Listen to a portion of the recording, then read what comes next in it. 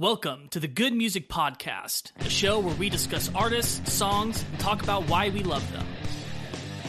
New episodes every Monday morning at 9 a.m. Central. Follow us on Instagram and Facebook, and become a patron to gain access to exclusive content. And now, on with the show.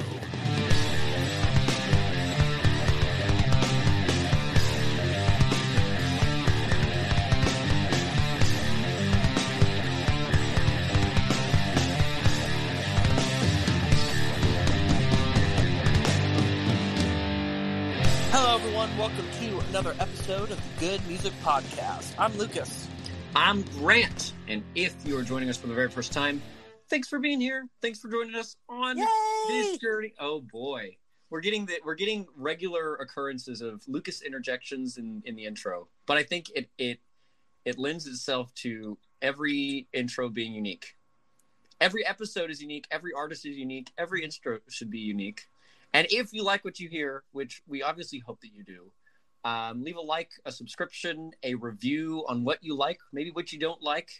Hit the 5 stars so we can, totally rig the algorithm and send our podcast to everyone who wants to learn more about the interesting types of music that exists all throughout history and through our time. In this time in history, we're actually going a little bit back in this episode.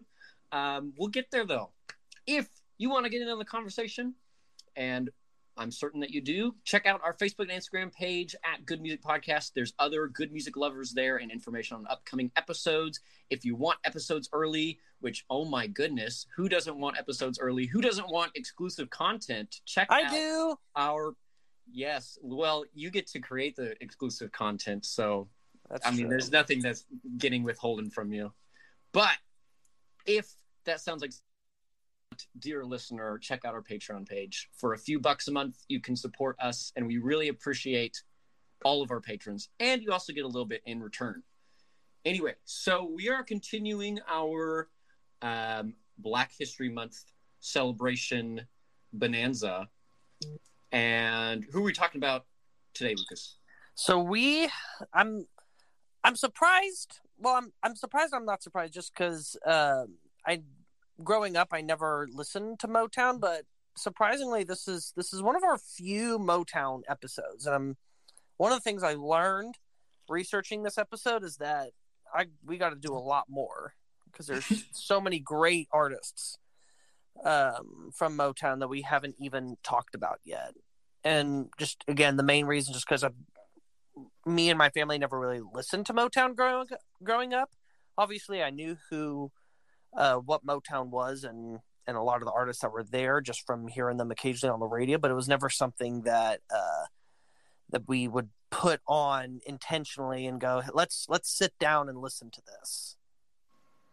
Yeah. And now I'm just like, well, crap, there's such a large wealth of incredible music that we haven't even touched yet. And so it's always exciting whenever I research an artist and I uncover a huge section of just like, oh my gosh, I have potential episodes here for an eternity. Oh, okay. Like, to where it's just like, I didn't even think about these artists, and now I've got all these ideas for episodes that I can do. It's always fun when that happens. Oh yeah. When you open a door almost to a new genre. Because I will say that at no point am I running out of artists to talk about. But at this point, I've talked about most of my favorites at this point. Yeah. Or the people that I'm already really familiar with. Mm-hmm. To where I have a predisposition and a pre-knowledge coming into the research part of each episode. It makes the research harder, too. It does, because I have to start from square, and it's always easier when I kind of like go into an episode kind of knowing what songs I'm going to pick, or at least having a good idea. But like in, say, today's episode, I was just like, I have no idea what song I'm going to pick until I actually get in and start listening. And Grant, probably a way that you can know whether I'm familiar with an artist or not is how late I get you the song. Yeah, that is true.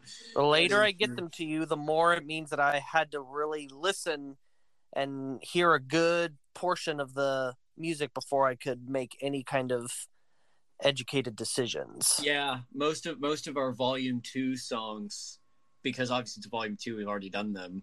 Those come out pretty quickly. Yeah. But brand new artists, especially like brand new genres or areas of music that neither of us really are predispositioned to, it's like the listening time kind of goes down because it's just like there's so much that I don't know, you don't know, and obviously you do all the research, so that's kind of the rate limiting factor there. Mm-hmm. So yeah, it's getting now to the point to where more often than not it's going to be kind of a blank slate, but not to say that it's going to completely shift to that, but it's going to start happening more and more. That's kind of an advantage though, because you can be really unbiased because you know how to introduce an artist because you were just introduced to them. That's true. So it's not like you're nerding out about your favorite artist and whoever's listening is like, I do not care about this very particular. I just want to get a good introduction. Yeah. So our Volume 2s get like that a lot, but yes, they do, especially the ones that we're really passionate about.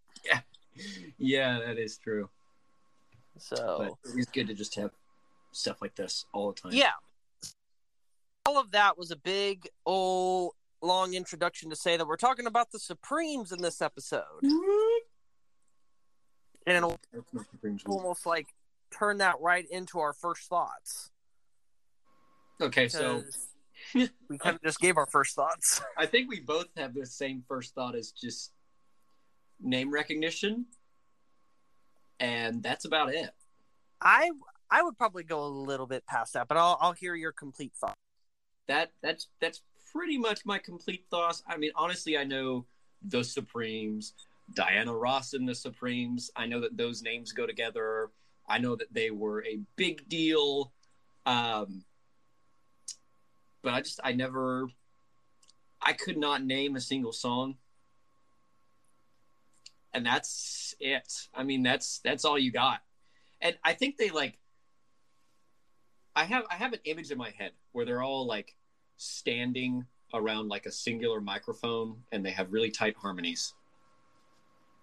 That's pretty much all that I have into this episode. Yeah.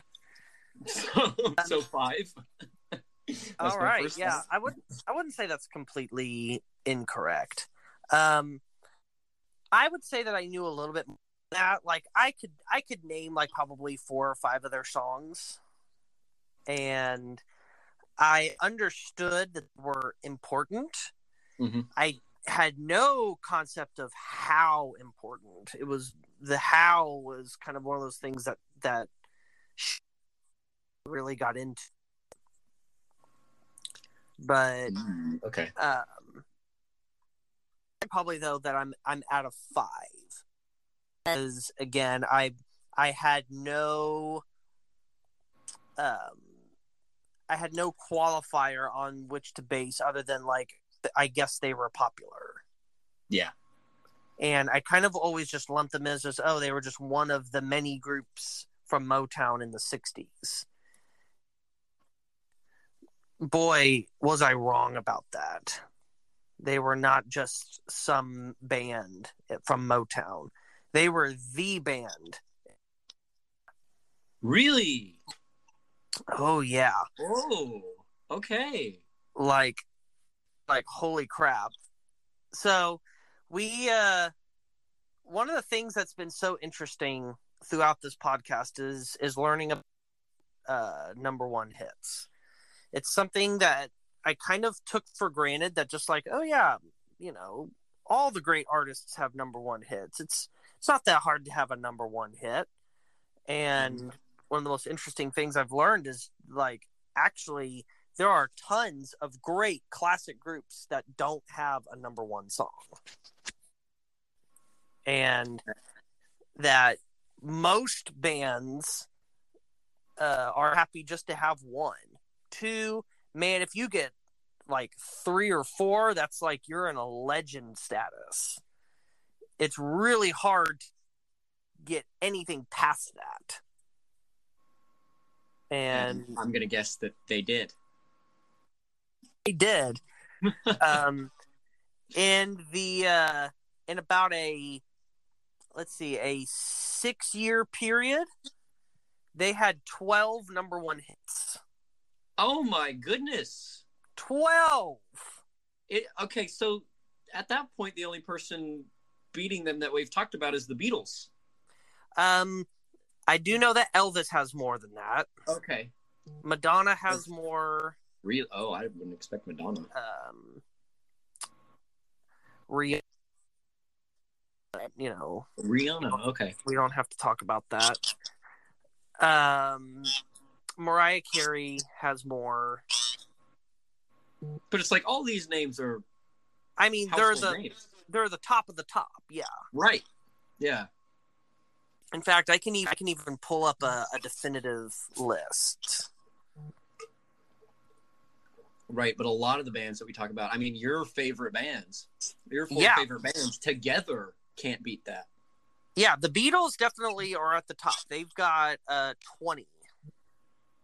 Yeah. So the Supremes to have 12? Oh, the Supremes have they are tied with Madonna for 12. Wow. Michael Jackson has 13. Oh my goodness. Oh, Rihanna has 14. Elvis has 18. Mariah Carey has 19, and the Beatles have 20. Oh my goodness. I didn't realize it was that close. I thought the Beatles were just millions of light years ahead. No, but one of the things that makes not only what they did, but the Supremes, what they did so incredible was the short amount of time that they did it in. Some of these other artists like Michael Jackson and Madonna and Rihanna, Mariah Carey, they were able to a lot of those over about a 20-year period. Like there's a couple of decades in between their first and last number one. And which again is impressive, but I would say that that's a little bit easier to do than it is to just like collect them all in such a short amount of time. Yeah.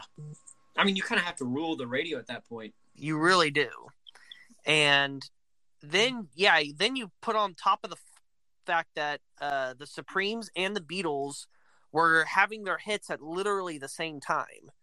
In fact, the thing that often happened would be that they were the ones that would knock each other off of the top spot. That's kind of cool. Not long ago, I watched on YouTube like a supercut of all the number one hits of the 60s. And it's like the first 3 years of the 60s, it's embarrassing and sad. I would say that even dark today's pop landscape, the pop world of 60, 61, and 62, and even most of 63 is pretty horrifying. Wow. Again, the reason that the Beatles were such a huge thing was because they breathed life into the music industry again. But then once you hit 64, pretty much a battle between the Beatles and the Supremes. And if it's not the Supremes, it's someone else from Motown. And then other people are just lucky to kind of get in and get something. Get within the top 5, yeah. Yeah. Now, in a way, this is also going to be a bit of a episode on Motown, although I'm going to try and not do that as much because that's going to be something that'll be perfectly suited for our music sub-series. I'll definitely do, when we get to that time period, an entire episode on Motown. That'll be years from now. Yeah, I'm sure it will be. But hey, I'm in this for the long game. Yeah, that's true. So yeah, Motown. You kind of do have to give a little bit of context because Motown existed before the Supremes, but Motown lasted because of the Supremes. Okay. Like they were the stars that helped make Motown the big juggernaut that it was in the 60s. So what was Motown like before then? So Motown was still fairly new by the time. It was established in 1959 by Berry Gordy, who amazingly enough is still alive. He's like in his 90s at this point. Oh, wow. But one of the most influential and powerful people in music history. I mean, the guy discovered and personally tutored Michael Jackson. Oh. Like, he's the one that discovered and signed the Jackson 5. Oh, and much of Michael Jackson's musical tutelage pretty much came from being Berry Gordy's shadow. That's kind of a notch on his belt. Yeah, well, and then add Stevie Wonder to that list. Yeah, there's another one. Oh my goodness. We talked about Berry Gordy and Motown a lot in our Stevie Volume 2 episode. Mm-hmm. I remember that.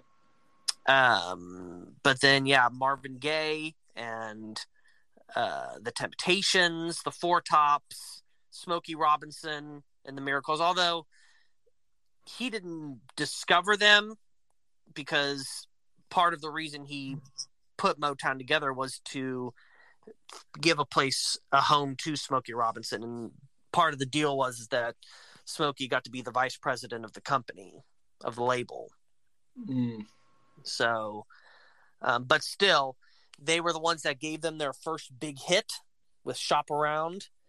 And then they got a couple of other early strong artists and records, like Barrett Strong with Money, That's What I Want, and the Marvelettes, Please Mr. Postman.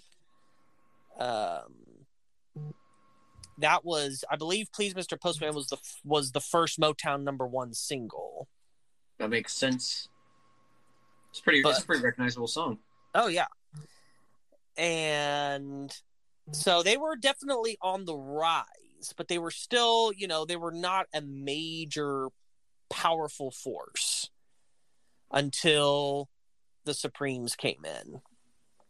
And once the Supremes started their run, that's skyrocketed up to where pretty much, as far as a label, no one could really compete with them as far as pure hit-making power. Okay. At least for the 60s. Yeah. And even then, there was one dominant label. Motown is so unique in the fact that, like, it's the one label that everybody knows, but at the same time, a lot of people don't know that it's a label.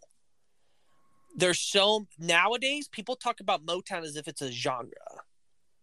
I mean, people don't say, I want to listen to EMI music. I want to listen to Atlantic music. I want to listen to Electra music. Well, of course, there's a reason for that. But the people do say, I want to listen to Motown.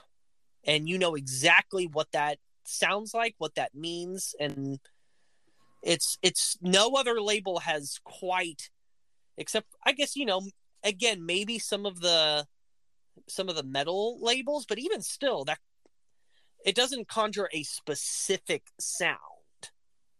Yeah. Not like in the way that Motown does. That is true. There's just something about that time period and what they were able to accomplish, and the continuity, and yet at the same time, range of talent that they were able to produce that made something that was a definitive sound, a definitive look, a definitive spirit and soul to the music itself. It's kind of something that won't really happen ever again. No, it was a one-time thing. Because again, something like that can really only happen in the early days of pop music. Yeah. It's the same way why there can't ever be another Beatles or even really another Supremes. It's just bands realize the music market like they did back then. There's too many genres, too many wild different tastes, too many niche bands and genres. Like, it's just, there's no one thing that the large mass of people agree on musically. Yeah, that is true. And that's not to say that there weren't niche recordings back then, but definitely not even a fraction of what it is today. Oh yeah, I mean, all you have to do is just get in a quiet room and hit record now. Yeah, unless you listen to country or jazz or classical, and again, those people tended to make up a bit of the minority of what was mainly being listened to. The large majority of people listened to top 40 pop radio. Wow. And so that is so weird to think about. No one does that. And it wasn't that crazy of competition yet. In fact, the big part of the competition was when the Beatles came. Mm-hmm. And it completely changed the way that people released music. Albums didn't really mean anything until then. It was all about... Because it's all about radio play. Mm-hmm. FM radio didn't exist back then. Ooh, yeah. FM radio was made to support album bands. It's where you get AOR radio, which stands for album only rock. So would they play stuff from the album, or was that designed to play the whole album? It's on those types of stations that something like Stairway to Heaven or Freebird could be a radio hit. Because they play the full length stuff. Yeah. And it's where sometimes like deep cuts on records that maybe perhaps weren't really singles can find a popularity.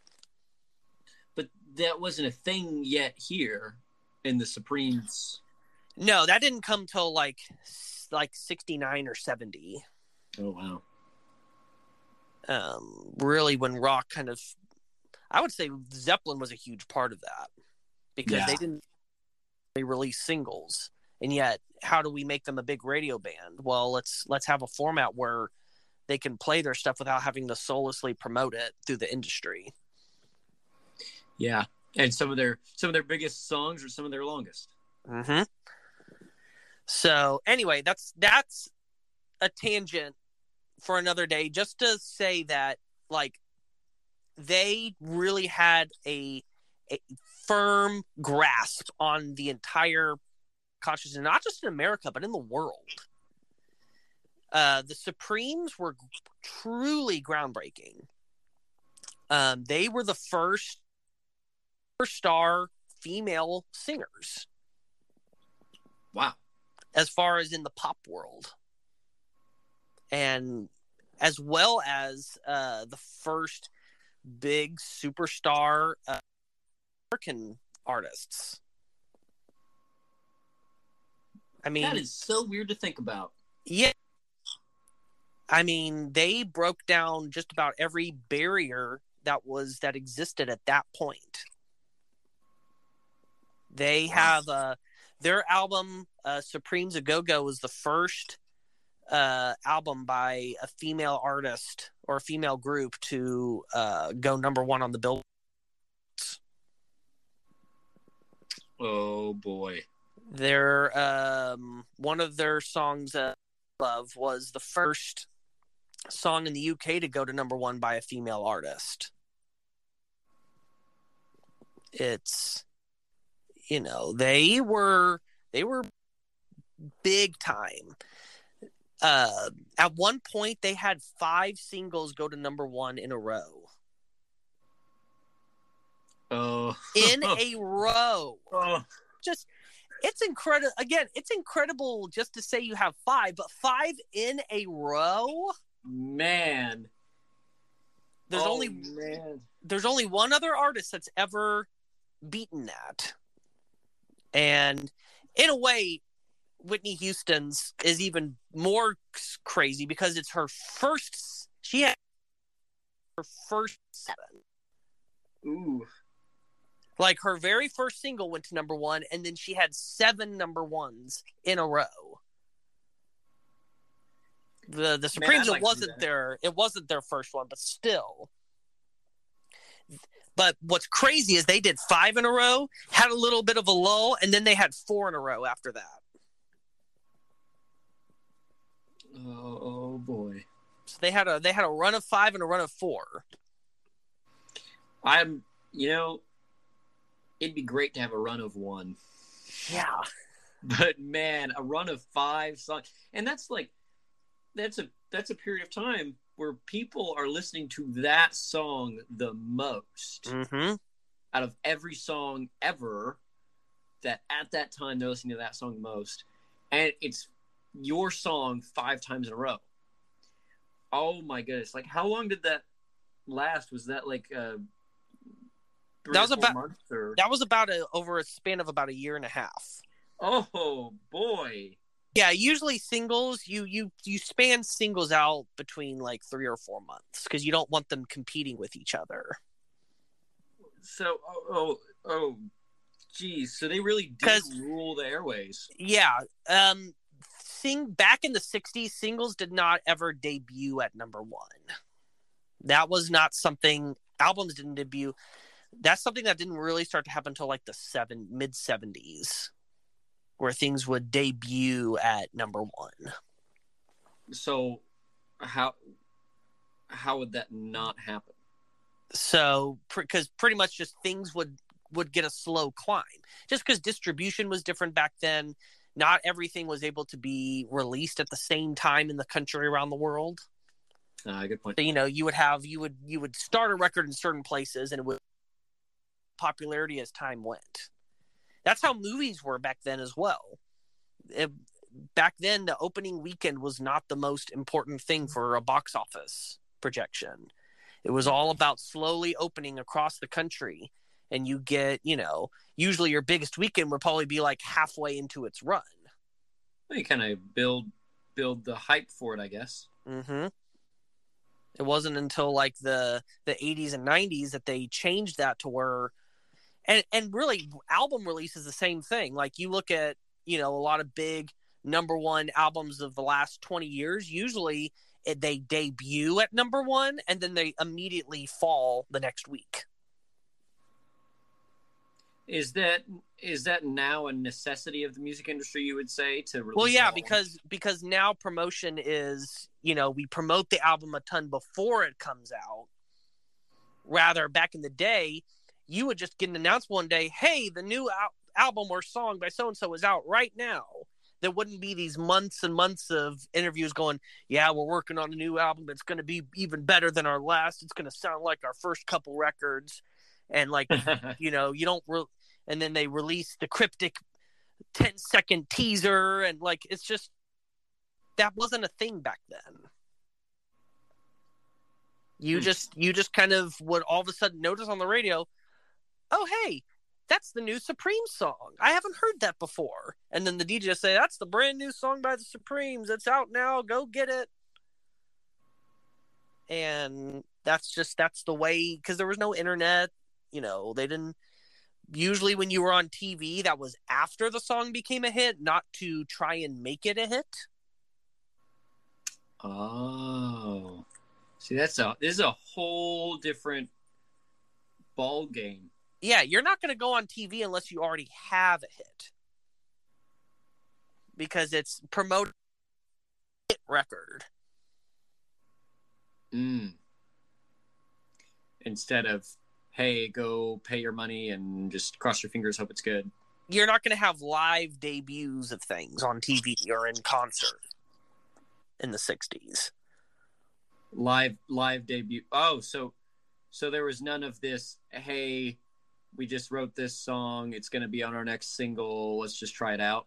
Again, except for like flukes, like say like with Ray Charles, What I'd Say that we talked about last week. You wouldn't play it live until the single was out.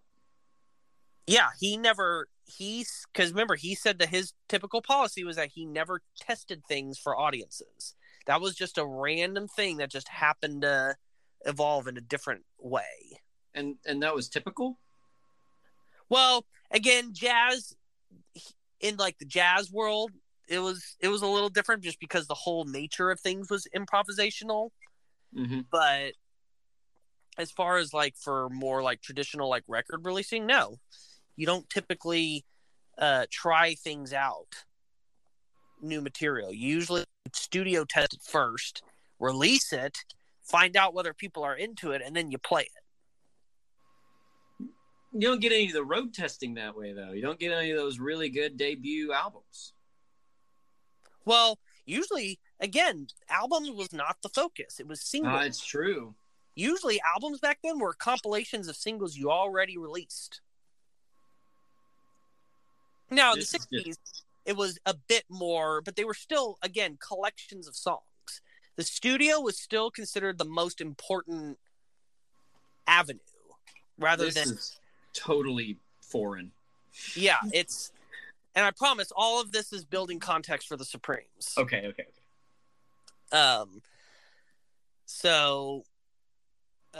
In fact, let's just jump in. Let's talk about who the Supremes even are. Well, Diana Ross is one of them. Yes, obviously she's the most famous Supreme. She's the Supreme. Okay. Yeah, everyone knows Diana Ross. But we've got typically there's 3 people in the Supremes at any time. At the very beginning, and on a couple of the first recordings, there were 4 Supremes. Mm-hmm. But traditionally there's 3, but that doesn't mean it's always been the same 3. The 2 main other Supremes, in fact, there's only one that was the constant Supreme, and that is Mary Wilson. Mary Wilson. I feel like I know that name, maybe. Did she ever have like a solo career? Not that I know of. She might have, though. Interesting. Maybe it's just because Mary and Wilson. Maybe there's somebody else who has the name Mary Wilson. I don't know. It could have been that she went off and did stuff on her own. I didn't get to that point in my research. Okay. But she is one of the founding members, and she stayed with them because Diana Ross left the Supremes in the 70s to go on a solo career, but the Supremes still trucked on after, although they didn't get another number 1 after she left. Ooh, that's important. But Mary stayed with them the whole time. Florence Ballard was the other founding member of the Supremes, but she stayed up until 1967 when Berry Gordy fired her for constantly being late and unprofessional due to alcoholism. Yeah, that's something you don't look for in a bandmate. Well, I wouldn't say it's completely her fault, though. I would say that Barry and Diana kind of drove her to it. Oh. But we'll get more into that when I talk about their story. Oh, okay. But then she was replaced by Cindy Birdsong. And there are 2 songs on our list that we're going to talk about where it is Cindy instead of Florence. Is that her real name, Birdsong, or is that just a stage name? Because that's a really fortunate name. I know. It is, yeah. Cynthia Ann Birdsong. Look at that. Wikipedia. Mm-hmm. I trust Wikipedia. maybe it's way wrong, but hey. Again, the only thing that I tend to trust Wikipedia on is chart position. Yeah, that's fair. You can't really make that kind of stuff up. But yeah, so Diana Ross, she was not originally the leader of the Supremes. In fact, there really wasn't meant to be a leader. It was meant to be divided equally. There wasn't supposed to be a lead singer. And Diana was actually the last member to join. And she was viewed by the rest of the group as probably the least skilled singer of the three.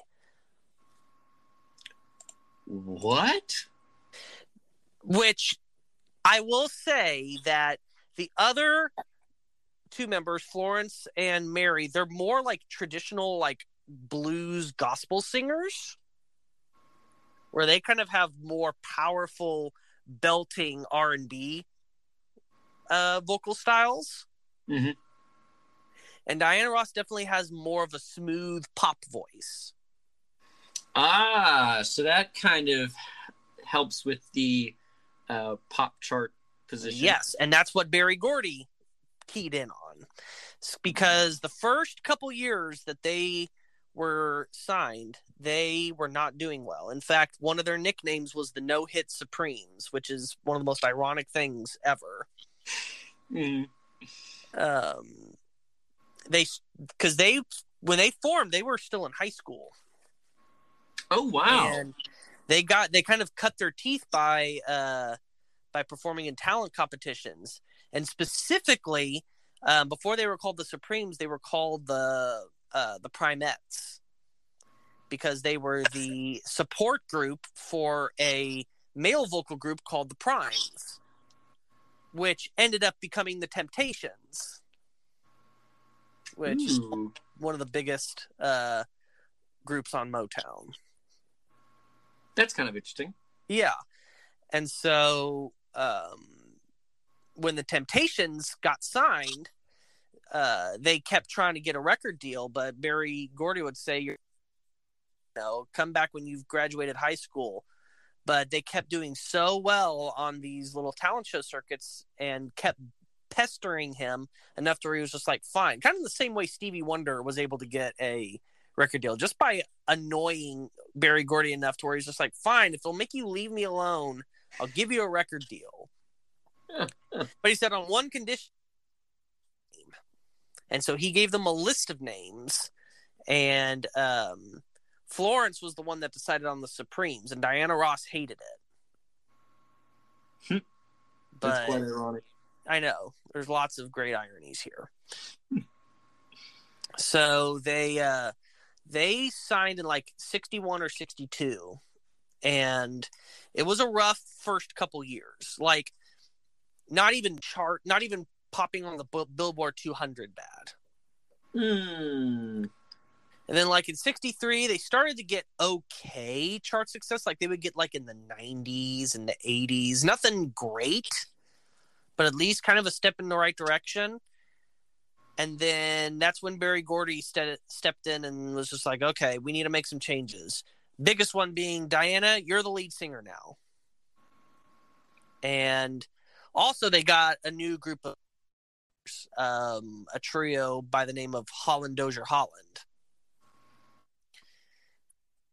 And once they started writing songs, they went from having songs in like the 90s and the 80s to being at number one. Oh my goodness. Okay. I forget that that's how Motown works. Mm-hmm. It's all the writers. You get the right writer, you're doing great. Oh yes. So Holland Dozier Holland, that trio, you got to give them credit as maybe some of the greatest songwriters of all time. Oh yeah. Because they weren't just writing for the Supremes. They were writing for the Temptations. They were writing for Marvin Gaye. They were writing for Martha and the Vandellas. Looks like there's some Michael Jackson here. They wrote Please Mr. Postman. Like these guys are lit, and they weren't just people that like sat in a room and wrote songs and then producers would just hand them out to whoever they wanted to. Mm-hmm. They would write songs specifically for specific artists. I heard it described as like they were tailors.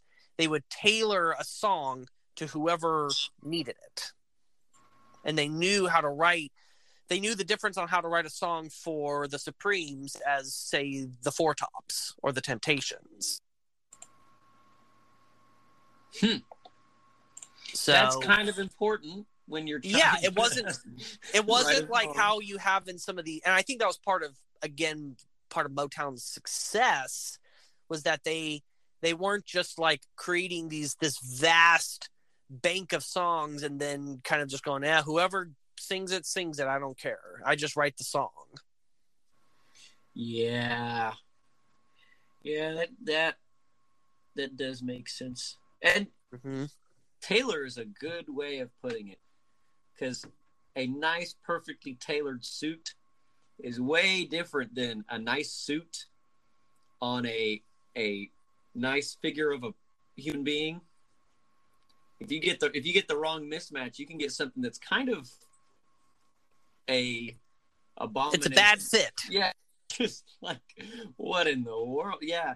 And so I guess it's kind of like that with songs, and you see that a lot with people covering songs, like covering a great song. The Foo Fighters covering what was it? River Deep Mountain High. That was like the number one or maybe number two. I think it was number one I Can Take a Tina Turner song. Yeah. And the Foo Fighters, of course, they're fantastic. I mean, anyone who is You're a thinking fan is going to sing their praises till the cows come home, right? And one of the greatest artists in rock history, certainly the greatest now. And you put those two together, it's the worst Foo Fighters song. You're actually thinking of Deep Purple. No, I thought Foo Fighters did. It was Deep Purple that had the horrible. Okay, right. I feel like Foo Fighters. Let's No, find out. although I think Deep... they should, though. Could you imagine Dave Grohl screaming through that? No, because remember, Deep Purple did like a weird 13-minute version of it with. They did, but Foo Fighters did another one that was like a cover and it was really bad. It was Kids in America. It's still okay. It's still the same idea. Yeah, that it's like great song, great band. You put them together, not so much. And so when you have somebody who's writing songs for you, like artists do nowadays, they write songs for themselves. Then you get something that's really special, because it's something that wouldn't show up anywhere else in the entire scope of music. Anyway, so that's good that they have people writing their stuff for them.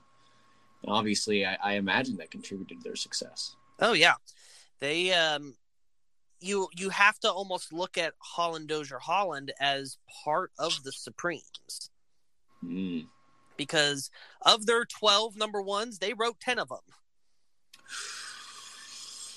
And and again, they wrote it for them, not just for anyone in Motown and, producers or Berry Gordy to kind of to divvy them up at will. It was, they were specifically partnered with the Supremes to write hits that would be best suited for them. And so they did it. So a big reason for the Supremes being successful is they got the hits, they got the songs. But another big reason why they exploded was their look, was their presentation. Never before really had female pop stars presented themselves in quite the way the Supremes did, as far as like they wore these big extravagant dresses, very classy, very upscale, extravagant wigs, lots of makeup, straight out of the Great Gatsby kind of look. Yes, very glamorous. Yeah. But not like in a cheesy or sleazy way. It looked legit. Yes, they looked like they had lots of class. Yeah. And one of the things that, again, set Motown apart from a lot of other labels is that they had a lady there that was on payroll, that her main job was to teach and coach all of their musicians how to behave, dress, and act in a very certain sophisticated way. So that way, they all kind of got the same training. It wasn't like, oh, hey, this is part of your personality. You should act like this. No. And of course, each band kind of got to add their own little things that made them unique. Mm-hmm. But overall, like she would go on tour with them and be like, this is how you need to eat when you're at a restaurant. This is how you need to walk. This is how, like, even when you're out in public, not on stage, you have to exude the same class and refinement that you do on stage. That can get tiring. Yeah, but again, it worked. As well as the Supremes were really among the first ones, not specifically them, but they were the most successful with it, about bringing and choreography to music. That was not really like doing these dance moves. I mean, maybe the closest thing you had up till then was Elvis shaking his hips. Wow. And I guess if you wanted to go even further back, you would go to like people like Fred Astaire and, the people that would do all the tap dancing. But that also wasn't like, that was its own thing. So you're not talking about like musical. No, yeah, it would almost be like Show Tunes way. This was just normal pop music. They would have they would have these sways and they would have these hand claps, and it was a visually stimulating show as well as moving to the music. Mm-hmm. You immediately trace the line of Michael Jackson and Prince and all of Motown and the Supremes, of where it's not enough to just stand up there and sing and play your instruments. You need to do something that's going to give them something great to look at, and something that is infectious enough that they're going to want to do it in the audience as well. That's kind of the Lemmy Kilmister approach. Is, people don't want to go to a show and see like some random guy. They want to go and see someone who looks like they're from another planet, and like by extension they want to go and see a show. They don't want to just go and listen to music. You can listen to music on your record player, right?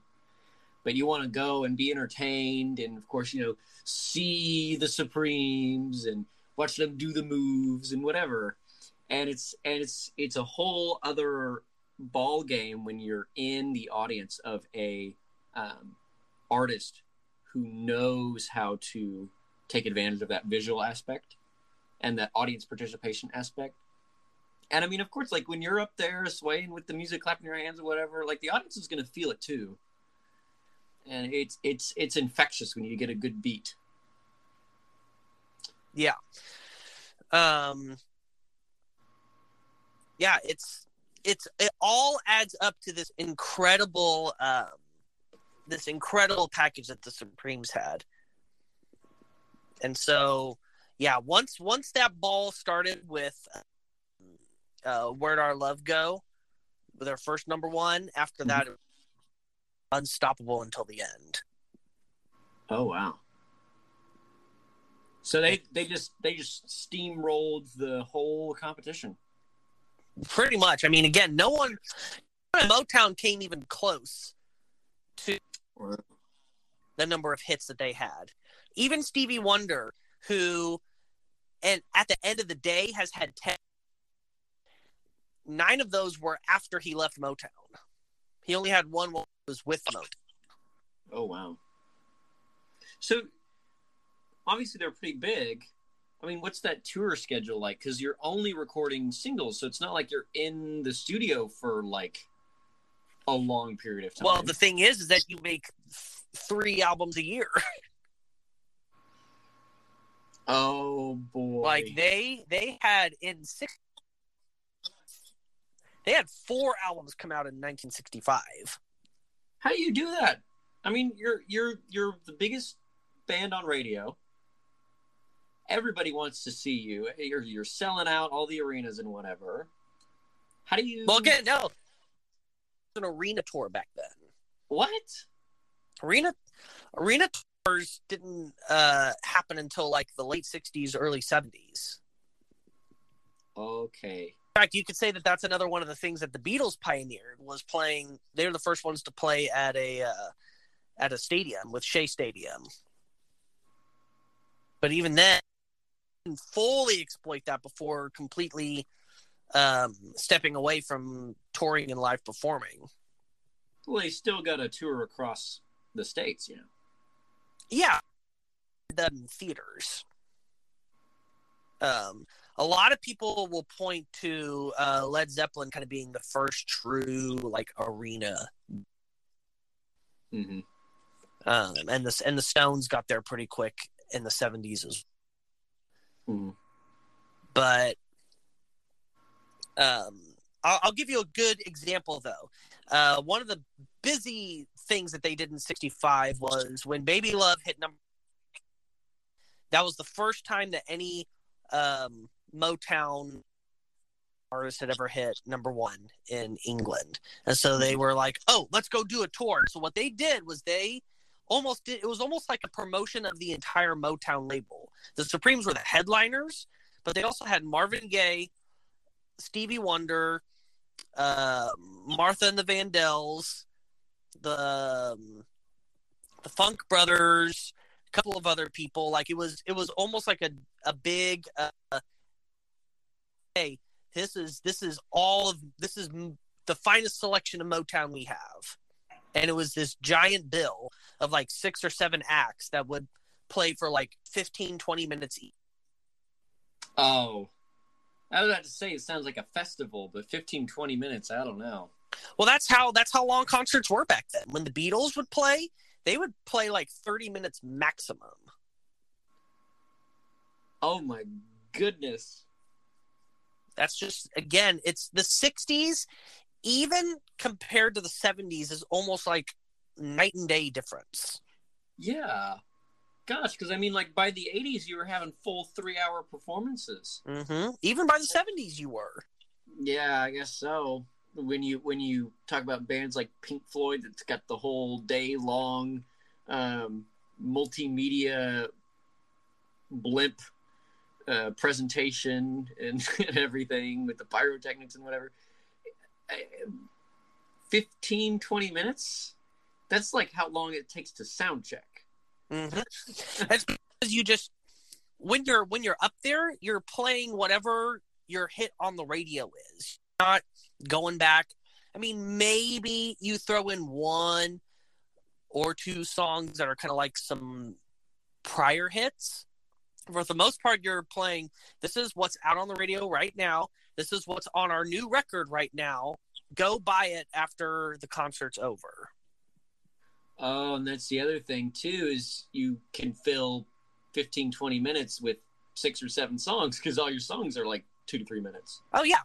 Yeah, there's no 5-minute songs. There's no extended guitar solos, no jam sections. Again, you'll have that in like in a jazz group, but not in pop music. And in the 60s, rock music and pop music are intertwined as just about the same thing. So really, we have to thank jazz for the super long songs that we have now. Yeah, I mean, that's where the idea comes from. Cool. That is weird. I apologize if I'm acting like this is all like I assumed that this was common knowledge. I had no idea. that it was like, oh, rock music was just basically pop music, and there wasn't like some underground like rock movement at this time. The underground rock artists were just the less successful ones. I just figured that like there was some like brewing social musical movement somewhere in like. That's why I would say that like real rock and roll the rock and roll that we think of now was really born in like 67, 68. That's when rock was able to kind of at least enough untangle itself from pop music to where it could exist without having to be top 40 material. And again, once you get FM radio in there, once the album is just as significant of a statement as a single does, again, you got to thank the Beatles for all that. So, but anyway, again, we're focusing on the Supremes. Yes, sorry. And we keep no, my apologies. It's just a lot to talk about. It is. It also just shows we gotta talk about the 60s more often. Yeah, we do. So, 64 was the breakout year for the Supremes, and the same year that the Beatles did. It's again, you can see this really interesting parallel between the two groups. Mm-hmm. So again, I know I'm talking about the Beatles. It's really the only group you can even compare them to, as far as the time period, as well of success that they had. Mm-hmm. So 65, 66, I mean, just ownership of the pop charts. And it was in 67 that all of the tensions really started to mount within the group. Things that happened was Diana Ross and Berry Gordy becoming involved. And this was not a secret affair. This was very public. They never got married together. And we're together for like 15 years. So it was not one of those things where it was a very kind of like out there known fact that they were together. And of course, once that happens and you see, you put the two and two together of, man, the Supremes have all these hits, and also Diana Ross with the head of the label. Of course, then people are going to start wondering, well, are the Supremes preferential treatment? Yeah. Are they being given priority with the songwriters of going, whatever your best songs are, make sure you get them to the Supremes. They're the most money spent on marketing and this and that. And then even within the Supremes, a lot of the bitterness between them was, Diana Ross was very much more highly favored than the other two. But between Mary and Florence. And Florence in particular, she was the founding member. She was the one that recruited Mary and Diana to join this group. And she felt like she was of the group. And at this point, all lead vocals had pretty much gone away from them. And even then, like, the need for background vocals was becoming less and less necessary. It really was almost like a formality that the other two were in the group while Diana pretty much just sung lead by herself. So it was these things that started Florence on her road to addiction. Okay. Obviously there's, I'm sure, other factors, stuff from her past childhood, other emotion, but that the thing that completely drove was this fact of just like, this is my band and it's been completely taken away from me. And I can't do anything about it. As well as, I'm sure trying to cope with that intense level of fame and stardom. Yes, they were in unprecedented that especially as female artists. That's a weird situation just all around. It's just nothing about it was normal. just stressful. And so, I mean, that's understandable that you would look for a way to just de-stress. There were several periods where she wouldn't show up to recording sessions, and so they would get a temporary replacement. And then one day in 1967, she showed up to a show, and she was very drunk. And not only did Berry Gordy fire her right on the spot, but he already had her replacement ready to perform that night. Oh, my. So it was one of those things that they had been planning for this because they knew it was going to be necessary. That's where Cindy Birdsong comes in. They found out that they had been grooming her to take over for Florence for a year. Wow. And this was kind of almost like the incident that they were waiting for to justify going, okay, she's gone. Did the audience even notice? Maybe. I don't know. There's no record of whether they did.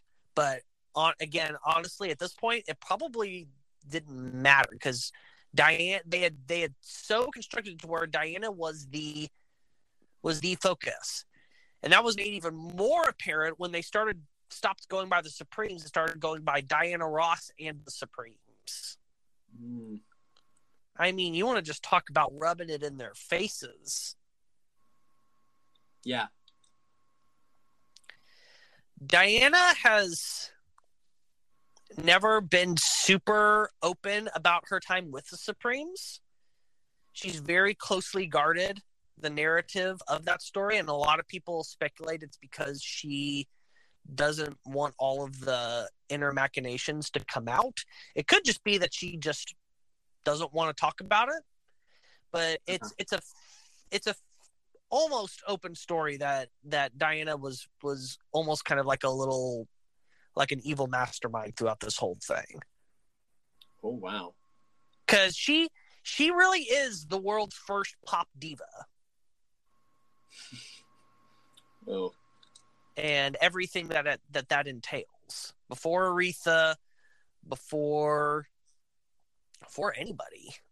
Like, you think of the archetypal pop diva, Diana Ross pretty much created that role.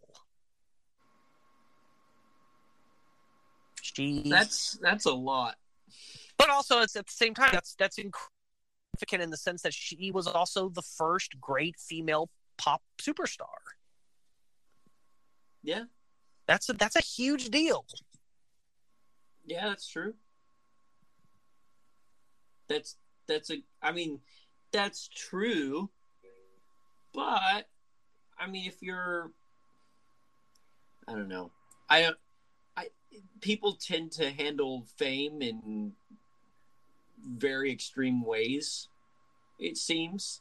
I mean, because we talked about Pearl Jam and how they handled that. And of course, you can look at just about any super famous group, and either they run with it. Like, I think the Beatles did a fantastic job, like turning their fame into more interesting artistic movements. Or look at Guns N' Roses that just completely crumbled underneath the weight of it. Oh my goodness, yeah. Talk about a crash and burn. Like, it's never like they kind of coast. And no. So that's what happens, unfortunately. Yeah. And so I guess this is the first instance of it. It's not maybe it's not so much she created it, but she was the first to exhibit those characteristics. Yeah. So, also at about 8 is when Holland Dozier Holland leave Motown. Constant royalty disputes with the label. But and so they still have 2 number ones to go. Yeah. So, but it was the writing kind of was on the wall at that point. And ever since like 66, the whole master plan at the end was to get Diana into a solo career. because it's a lot easier to manage a group of one than it is a group of three. The master plan. And here's the thing. Once Diana went solo, she got 6 more number ones. Jeez. So she's got 18 total that she's sung on. Wow. That is impressive. Yeah. But then if you use the same argument with, like, say, Paul McCartney, then that extends him into, like, the upper 20s, even maybe to 30. Yeah. Yeah. I was about to say he's probably like 33 or something. Cool. Yeah, no one's going to touch Paul McCartney. As far as just sheer number one hits. Mm-hmm. But yeah, she definitely, like, it wasn't a thing to where that ended up being the wrong move for her. I think that the Supremes went as far as they could go without having to almost completely reinvent themselves, which that's not to say that they couldn't have, but it was unlikely. She left at the time where she needed to, and like she instantly stepped into superstar solo territory. I had no idea that was such a weird story. I had always figured that it was like Diana Ross and the Supremes, like, oh, hey, we have the Supremes, we have Diana Ross somewhere else, let's put them together. Look at this cool new act that we have. And it was all amicable and everything was sunshine and rainbows. But I guess not. Nope. That really sucks. But it makes for an But interesting also at the same time, it's the classic story. It is, yeah. In a way, it gives the intrigue to the music. But unfortunately, of the classic 3 members, Diana Ross is still alive today. Oh wow! So she's still kicking. Wow. I think she's getting close to 80 at this point. 77. Once again, according to Wikipedia. So, how much do you trust that? Yeah. Unfortunately, Florence Ballard died young due to her complications from alcohol. She ended up having systematic heart failure at 32. And then Mary Wilson just died last year. But died, from what I read, very suddenly. Like, she wasn't someone that had been sick for a while and was planning on releasing some music last year before she suddenly passed away. Huh. So, yeah. And Cindy Birdsong is still alive, but even though she sang on some great records, she's never held in the same status as the classic Supremes. I guess the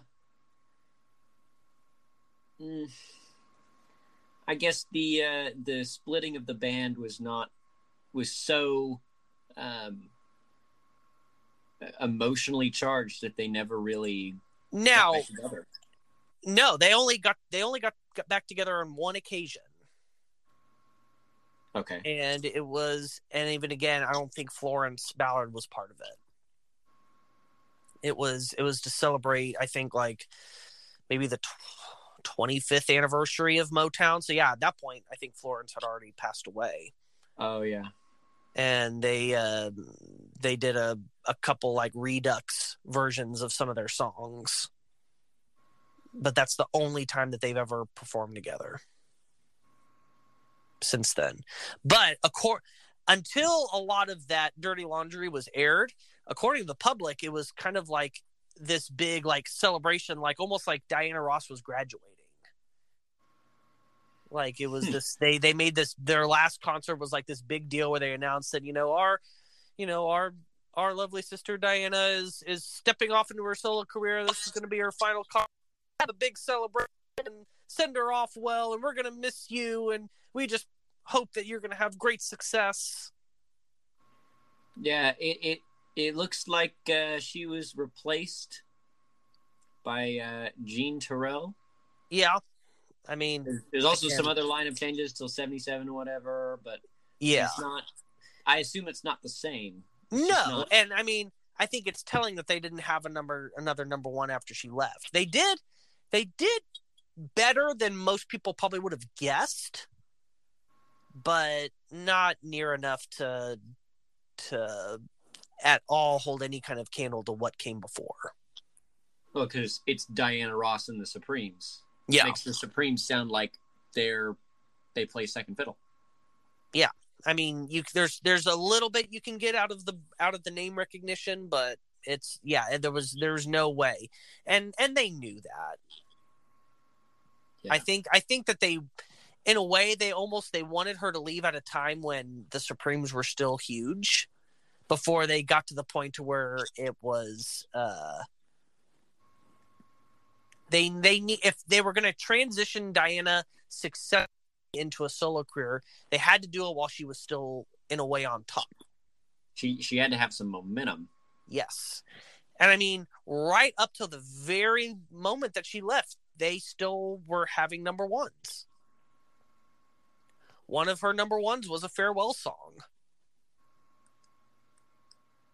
Oh, that's so weird.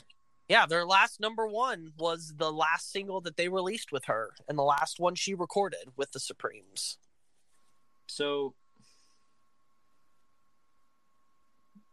could they have still, like, how long do you estimate?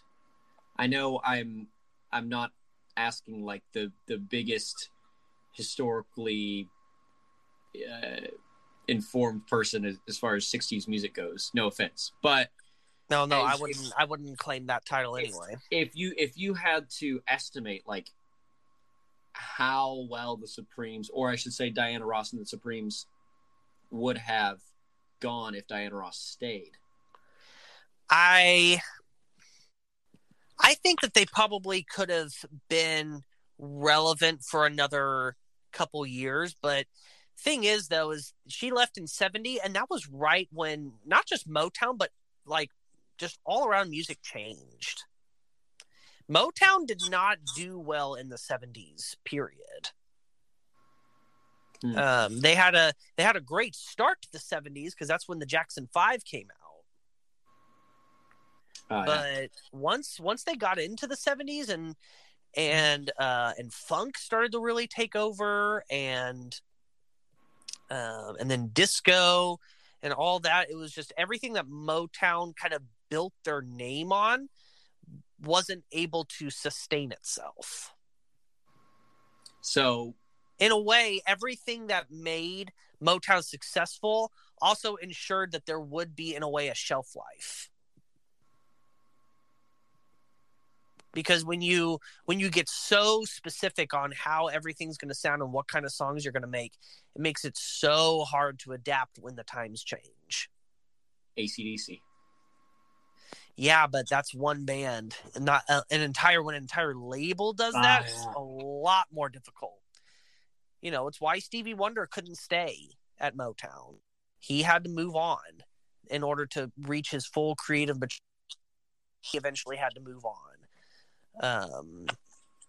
You know, these artists that started off became even bigger in the 70s became bigger when they left Motown.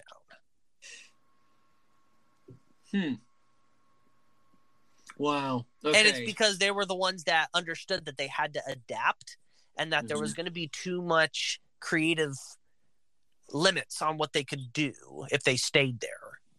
Because again, it's what made Motown successful in the first place, but also when the time changes, they didn't have a lot of wiggle room.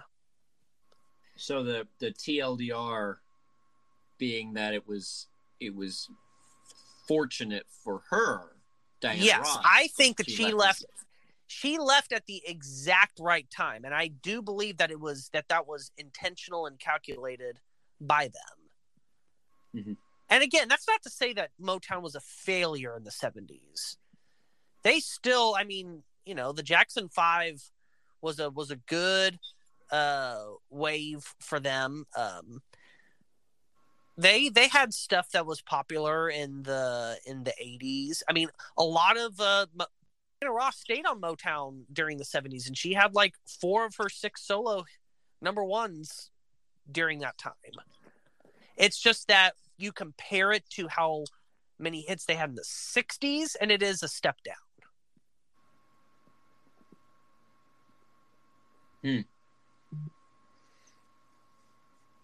And so I think that she made the right decision. Whether or not she could have done it better as far as how she treated. There's one of the more interesting things that I discovered learning this is actually how little official information there was.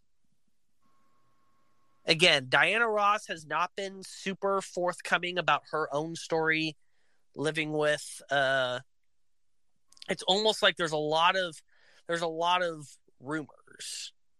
Obviously there's lots of stuff that's fact as far as how well they did, their impact, the songs. But then as far as a lot of the interpersonal stuff, it's kind of still one of those stories that hasn't been completely told yet. Yeah, well, it's just there's a lot of sides, and some of the sides are no longer able to tell their side. There's no splashy memoir.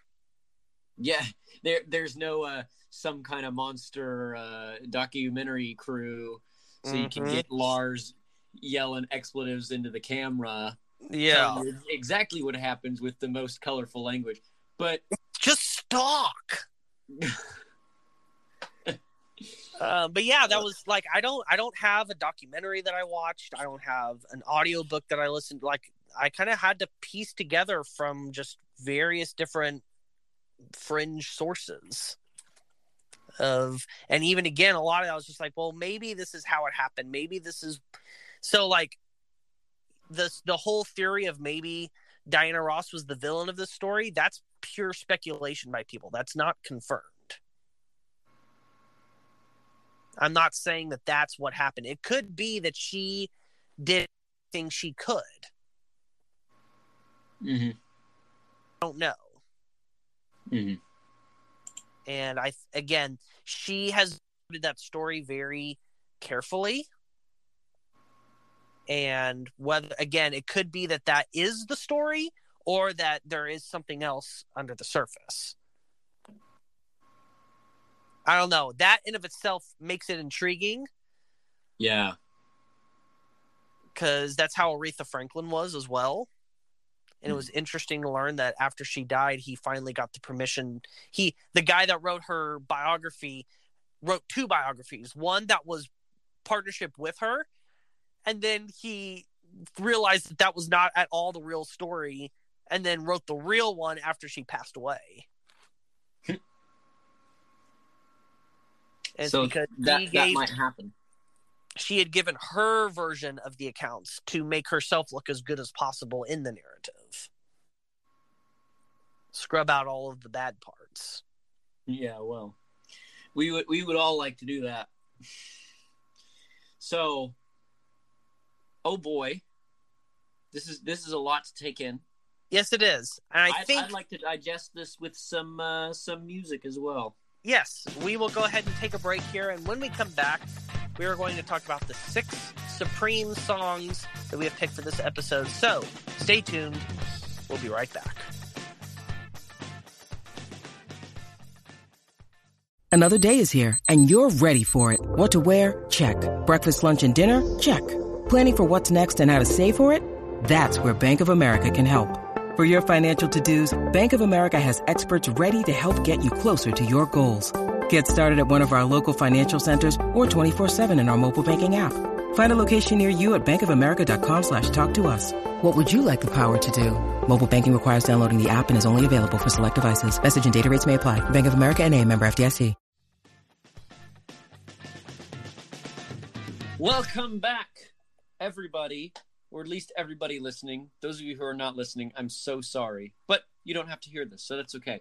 Welcome back to the Good Music Podcast. We've been talking about the Supremes and Diana Ross and Supremes, and a little bit less but we've been talking about Motown in the 60s and all of that interesting, strange culture shock from what our music production is like today.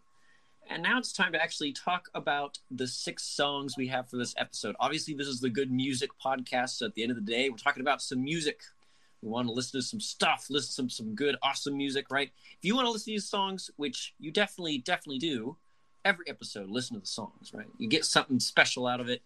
Down in the description of every single episode, there's a link to Spotify playlist. It has not only these songs, but all the songs from all of the previous episodes and all the future episodes if you're listening far into the future. On your way, scrolling down to the bottom of the list where these songs are, you might see some other interesting songs. We have an episode about that artist and about that song. We talk about that song, so be sure to check out that episode as well. All right, there's the whole intro. I think I did pretty good. Anyway. I'm proud of you. I'm proud of myself. I was about to introduce this with our last bad song, and then I realized, oh, that's the wrong artist. We are starting off with a Diana Ross of the Supreme song. So it looks like we're going to be jumping around in time, but I mean, this first song is such a banger that I could not put it. It's kind of like an introduction song because there's a lot of it sounds autobiographical, but I don't know if it is, and maybe you can clear the information on that. But this is Love Child. Yeah, so this is one of the 2 number ones not written by Holland Dozier Holland. This was actually written by Berry Gordy and a couple of his producers, but Berry was the main songwriter on it.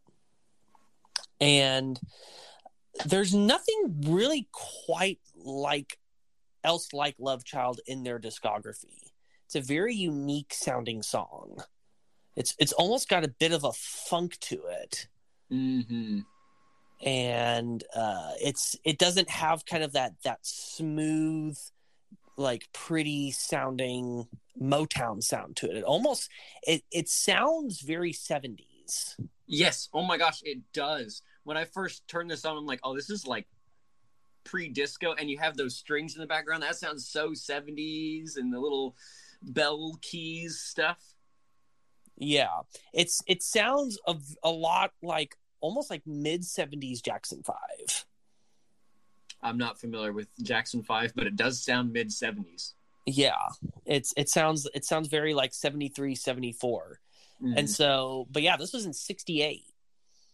And even the rest of the songs on that album don't really sound like this, although the album overall does sound very different than all of their other records.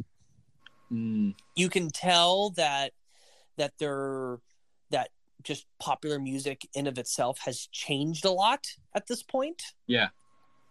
That there is an attempt to kind of stay contemporary. Mm-hmm. And to adapt, because I mean, once you get to 68 in popular music, that's really when all of the protest and the social conscious songs really start to come in. It's a lot of the hit songs start becoming less and less about, you know, baby, baby, I love you. Let's be together. It starts to, you know, talk about real issues that are happening in the world. Yeah. And so Love Child was an intentional attempt to kind of stay contemporary and because a lot of Supreme, I would say every Supreme song just about up to that point was not dealing with controversial social subjects. It was very much sweet, cutesy relationship. Even the breakup songs were just like, oh, I miss you so much. You know, oh, you weren't good to me, but you'll change. Like, not anything like shocking and that's kind of what made Motown so bankable, was that it was kind of like you knew what you were getting into. Mm-hmm. And so this is definitely a left field type of song. But I think that's also what makes it so good. It's so weird because when you first listen to it, you're just like, yeah, cool, like disco-esque feel like, man, love, comma, child, like that, it has that feeling. Mm-hmm. But then when you actually listen to the words, it's like, oh, this is kind of like, I'm sorry, you know? Yeah. I don't know. It was weird listening to it the second time, because the first time it was like, yeah, and the second time was like, oh. So anyway,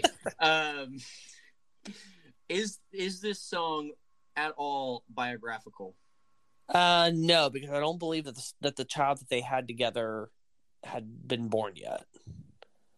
Well, but is it of like whoever wrote the song? Is this like about them? No. This was an attempt to address social issues and talk about like the state of a lot of families and a lot of mothers and children that were in the harder streets of America, about, you know, moms having to take care of kids without the dad being around, and the difficulties that children in these situations, you know, the love child that was never meant to be, and what that does to the emotional state of the child. This feeling of I wasn't planned, I wasn't wanted, but yet here I am. You know, it's a strangely deep song thematically. Yeah, it's surprising how real it sounds. You know, it I don't know how to describe it, but it sounds like the person who wrote this song is writing from their own experience, and it's like, that's good writing. Mm-hmm. And I mean, oftentimes there are some things that it's really, really hard to talk about if you didn't experience it, and there's some things where it's just absolutely impossible to genuinely talk about something in a believable manner if you hadn't experienced it. Mm-hmm. And I mean, this,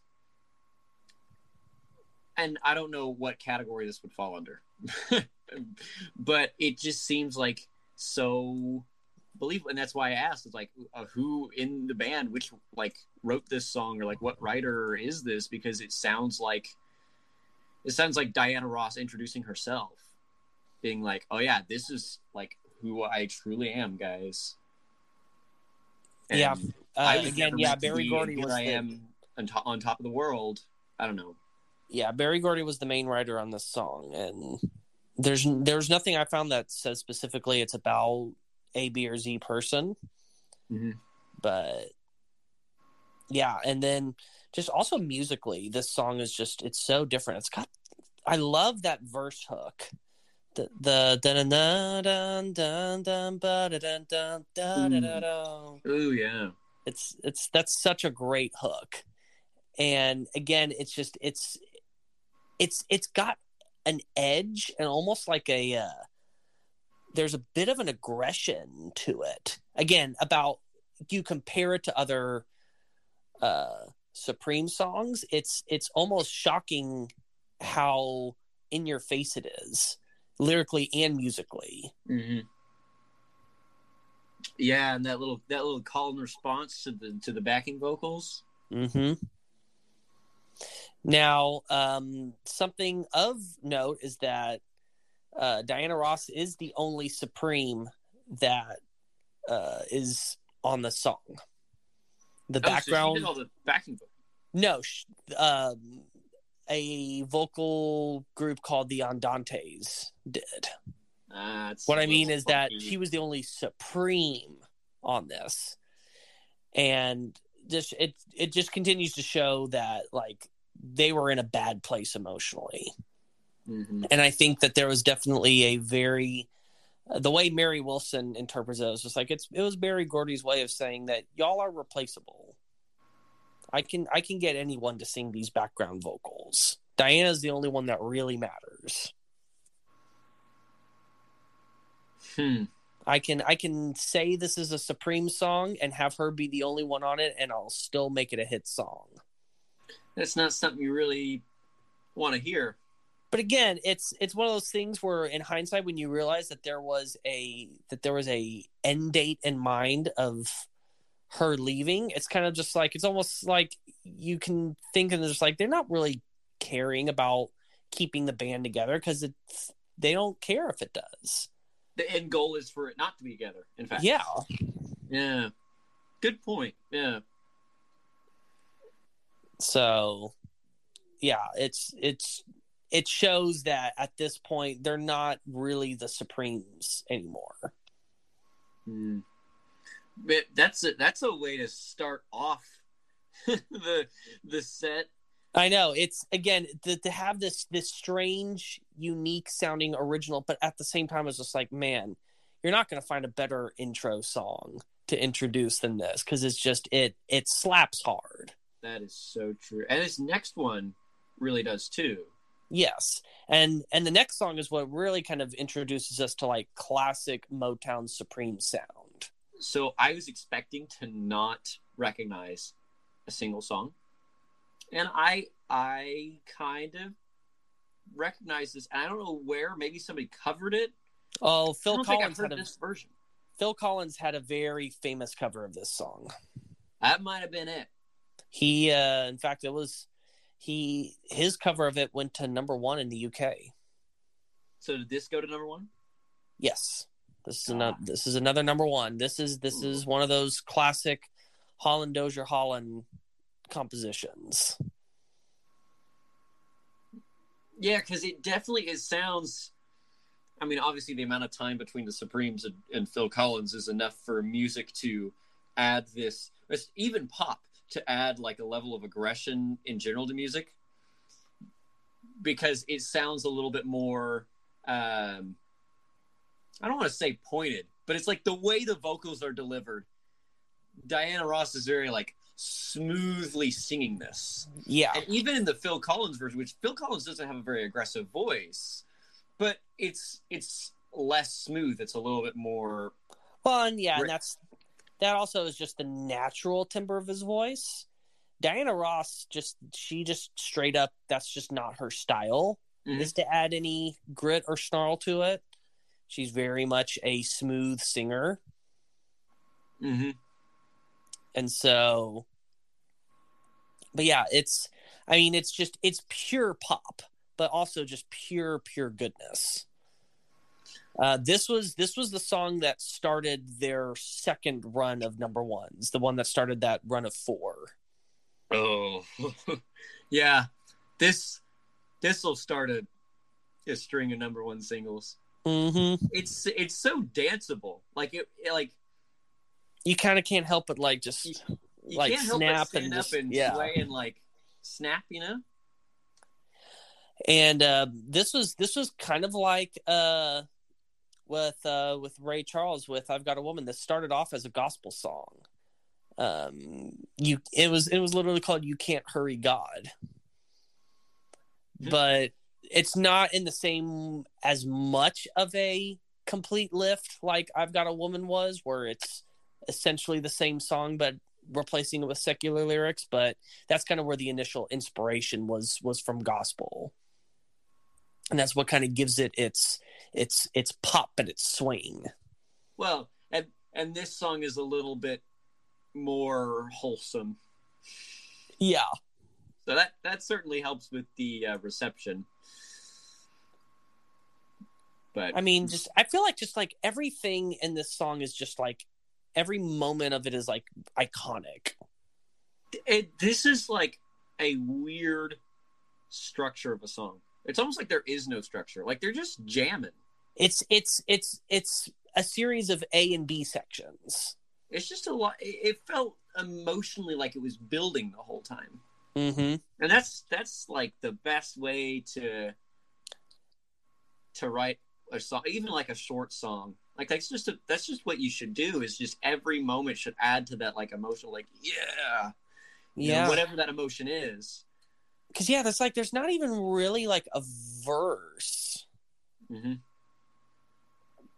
Yeah. But at the same time, there's that section before the chorus, and then you have like a bridge after that, but it's not really a bridge.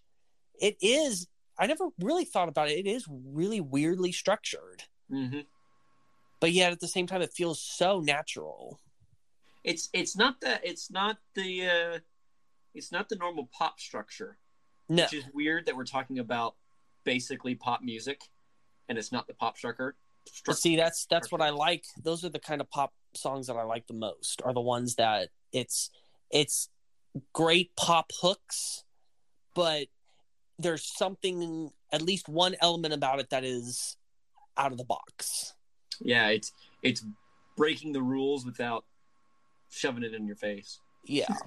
Again, that's something that I always loved about Queen was that they're way more experimental than you realize. But the great thing is that a lot of the times you don't realize they're being experimental because they make it sound so natural.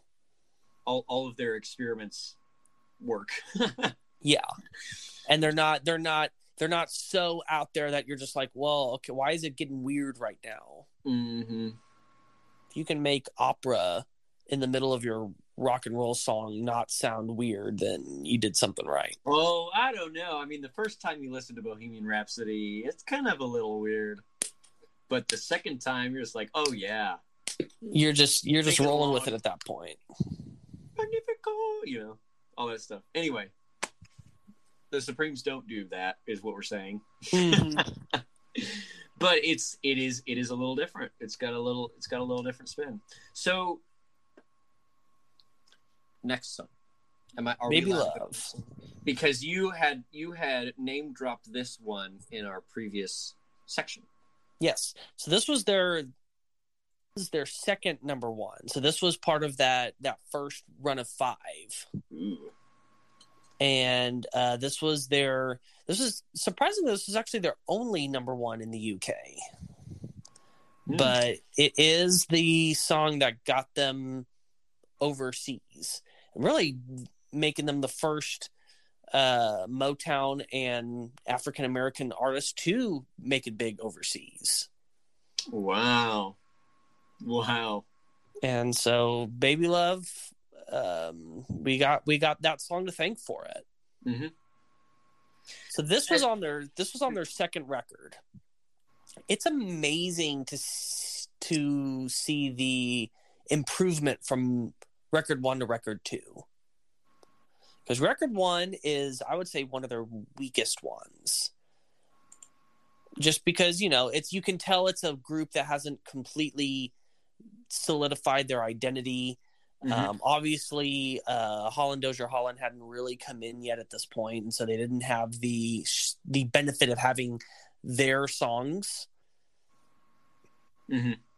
But then you get to the second record, you've got Berry Gordy making a couple of fairly important changes, putting Diana Ross front and center. You've got the songwriting, but it's just like most people will consider that second record, Where'd Our Love Go, as being probably their best one. I mean, it has 3 number ones, which that's another thing that they did first. It was the first time an album ever had 3 number 1 hits on it. Wow. That was pre-Beatles. Because even, not pre-Beatles, but before the Beatles did it. Yeah, because the thing with the Beatles at that time was that all their number ones were non-album singles. Because the way that they approached it was that they didn't want to put their singles on a record because then they felt like they were cheating their listeners out of money they're like, we already bought the single and now we're going to pay money to have something that also has that song I already bought on it. Mm-hmm. That's fair. So the model with the Beatles was usually, let's make our hits something that is its own thing, and then the albums is a collection of different songs. But now, of course, sometimes they would make the record and they were like, okay, we got to release this song as a single. Yeah. But if they wrote a single, they didn't go, okay, now let's put this on the album to help fill it out. Mm-hmm. Yeah, that's a fair philosophy, because you are kind of like cheating. You're taking up time. People have already heard this song or whatever. But I don't know. I mean, what the Supremes did obviously worked as well. Yeah. That was just the way the Beatles did it. But yeah, so that creates a situation where they were able to have the first album to have 3 number 1 singles on it. So yeah, that whole record is up there with where everyone will consider to be the best Supremes record. And every song on that was written by Holland Dozier Holland. Ooh. So they're not covering and songs that they wrote specifically for them.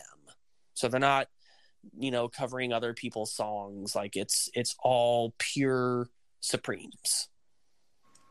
And I have to say, a lot of the songs on that album did very well in my ranked playlist.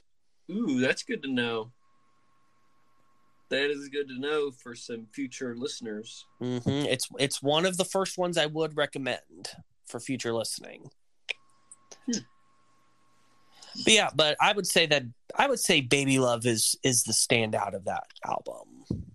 It is another one with that kind of structureless feel. Mm-hmm. I'm kind of noticing a trend. I mean, like, Love Child had very obvious verse chorus sections. Yeah, they're very pronounced. I mean, we're getting into the 70s. Everything's got to be interesting dynamics and whatever. But as far as I know, that 60s music, it's kind of what sounds good. Good hook. Okay, cool. Doesn't have to be the chorus, the verse.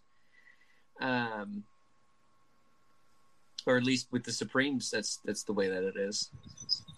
And it works. I mean, it obviously You Can't Hurry Love, number 1, Baby Love, number 1, and they're good songs. Here we are listening to them. Love Child, number 1. Well, Love Child wasn't that structure, but yeah. And I can't remember if the next one is that way. Not really. No, the next one has a pretty weird structure to it as well. But as far as maybe slowing down goes, it's kind of.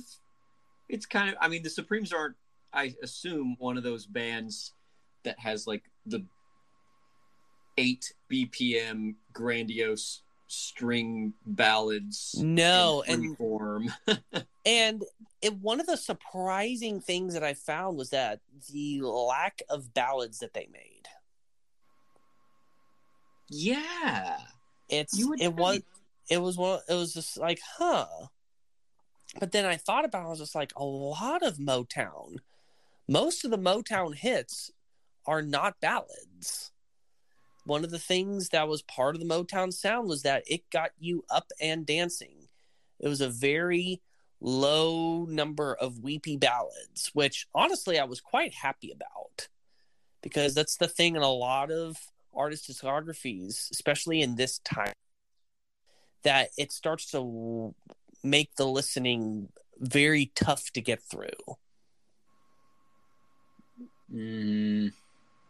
But also the reason why so many of them did it was because, for the most part, that's what topped the charts. Is the ballads, yeah. Is the ballads. And the 60s is kind of a rare decade where the ballads didn't take up the majority of the hits. Because so many, I would say just about every Motown hit of the 60s. There was only one off the top of my head I can think of, and it was from the 70s with the Jackson 5's I'll Be There. That's the only Motown number 1 that I can think of that's a ballad. Yeah, so this, obviously we're in the region of time where there's not a lot of ballads. Yeah, but even before the 60s, a lot of the big songs were ballads. Even the beginning of the 60s, like we look back at Georgia on My Mind, that was in 1961, that was the type of song that went to number 1. Wow. And then when we get to the 70s, it returns to that's the kind of song that goes to number 1. In the 80s, you've got the power ballad. that's even more impressive that they're shooting a number one with the upbeat song. Mm-hmm. And that was one of the things that made Motown stand out, was that it was hit songs that got you up on your feet, dancing, having a good time. Yeah, and this song definitely gets to that point. It starts off where you're just kind of like, I wonder what's going to happen. It's a little slower-ish. What song are we talking about? We're talking about I Hear a Symphony. Yes. We haven't even said that yet. Oh, boy. So, anyway, you're going to hear a symphony if you hit play on this song. Well, maybe not a real proper symphony, but there is a lot of stuff happening musically. This one, I would say, is probably like the most complex song of theirs that they did. 8 key changes, like halfway so many key changes. Well, you got to get from that subdued intro to the nice triumphant ending, and you have to go like 4 or 5 steps to get there. Oh, and this was another number one. Wow! So, 4 number ones now. Yep. So Holland Dozier Holland has said that the inspiration for this song was watching movies and seeing that kind of the inspiration, seeing of how all of the main characters, whenever they would arrive on screen, there would be like a theme song that would play. Mm-hmm. And so they got the idea of, this girl loves this man so much that when she sees him, this little special little theme music that only she hears plays. That's kind of wholesome. Yeah. That's nice. And I figured, it's just a simple love song. Mm-hmm. At the end of the day. One of them, I think it was one of the Hollands, said that the impact of this song didn't hit him until about 25 years after. And that, he was just, when he wrote it, it was just like, this is just another song. But then he listened to it and was just like, man, we did so much. This is a really complicated song. And I'm realizing now, like, we made something pretty cool, and I'm really proud of this song. That's good. He should be. But yeah, it goes through so many interesting, and it kind of makes you just go, man, even like the simple pop stuff, like it had so much care and attention put into it. Mm-hmm. They just, in a way, they don't write stuff like this anymore. Again, something that has like 8 key changes and is constantly modulating up. Yeah, I mean, nowadays it's all about the sound and the beat drop and yeah, and it's like that music that gets you hyped up. That's. But cool. Then again, the all the things that people claim that pop music is trying to do now, they were accomplishing with this stuff back then. That's true. It's the same idea of we want to get people up dancing, having a good time. These 2 decades are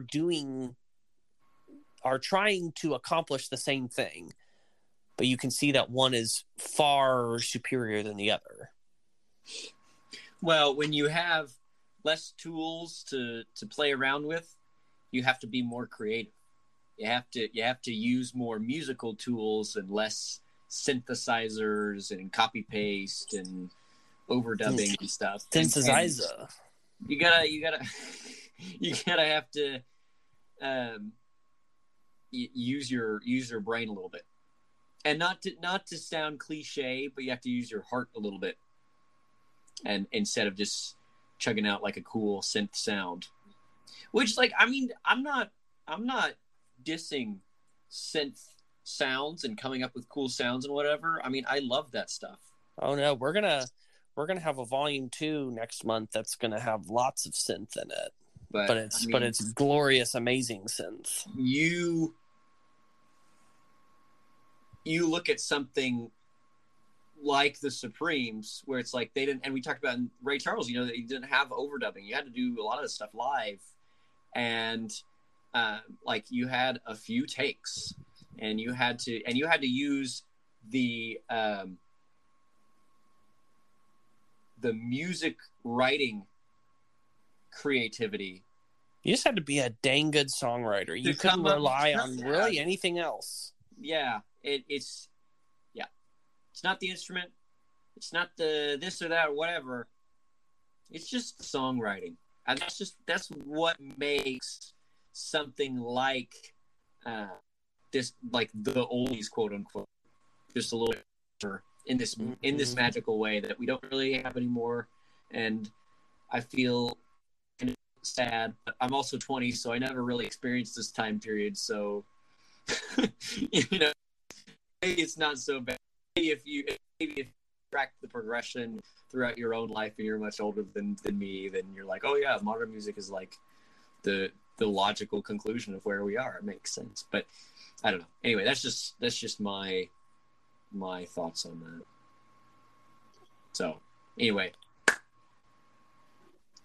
we'll go on to our next one. This is our only non-hit. Whoa! This is the deep cut of the set. It's the deep cut. Do you know what it went to?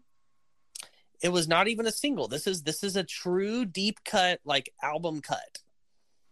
But I loved it so much that I was just like, I gotta put this on there. And again, the fact that as far as singles, they didn't release any slower tempo songs, and I felt like I needed one in here somewhere. I had to go to the album deep cut to get that. Mm-hmm. This is Unchained Melody, which is one of the great pop standards. Really? This is one of the most covered songs in music history. I saw something that it's been covered like over 1,500 times. Oh, that explains why I kind of recognized it. There are some very famous versions of the song. The most famous being the Righteous Brothers, their version of it.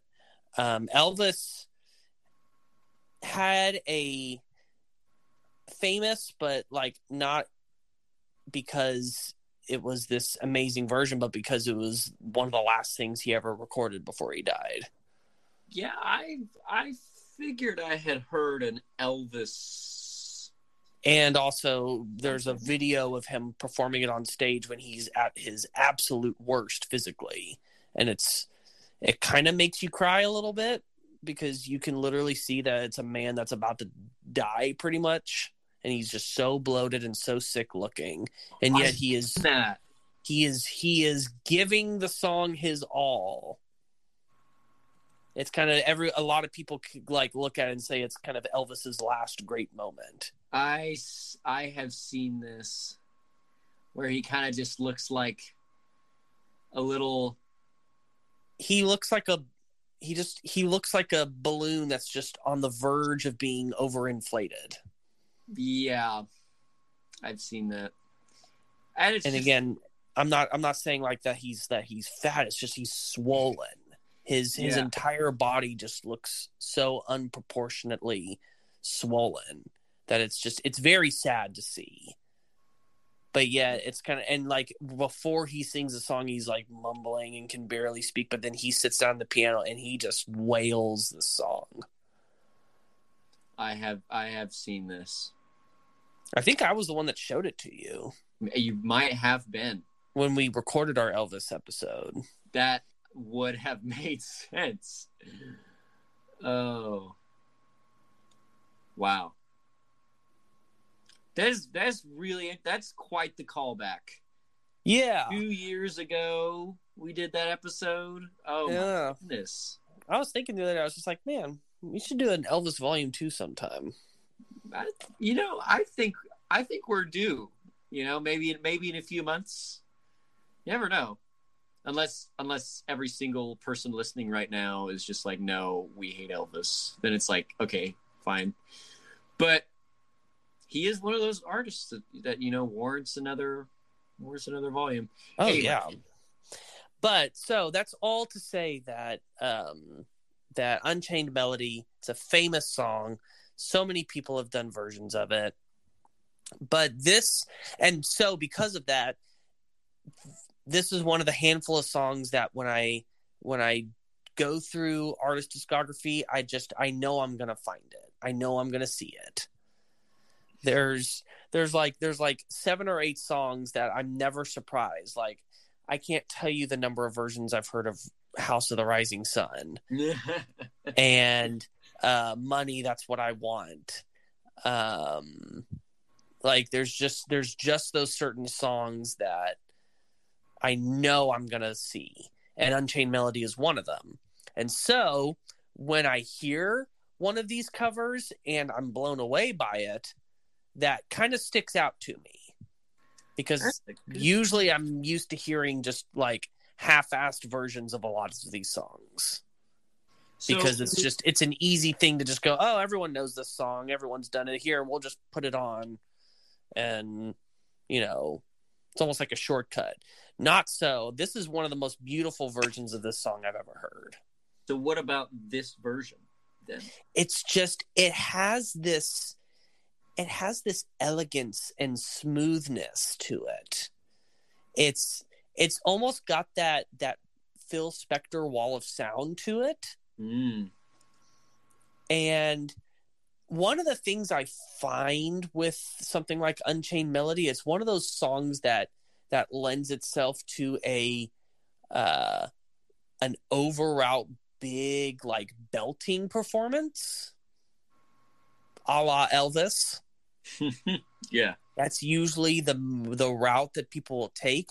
And what I found so amazing about this rendition was just how reserved it is, while still retaining all the emotion. Like, Diana is not going for the throat on this version. She's giving a very reserved performance, and yet you can still feel everything that you need to feel. A big part of that being that she's got a great arrangement behind her, as well as the background vocals. What Florence and Mary are doing is help supporting everything so much, to where Diana doesn't have to carry everything squarely on her own shoulders. That's true.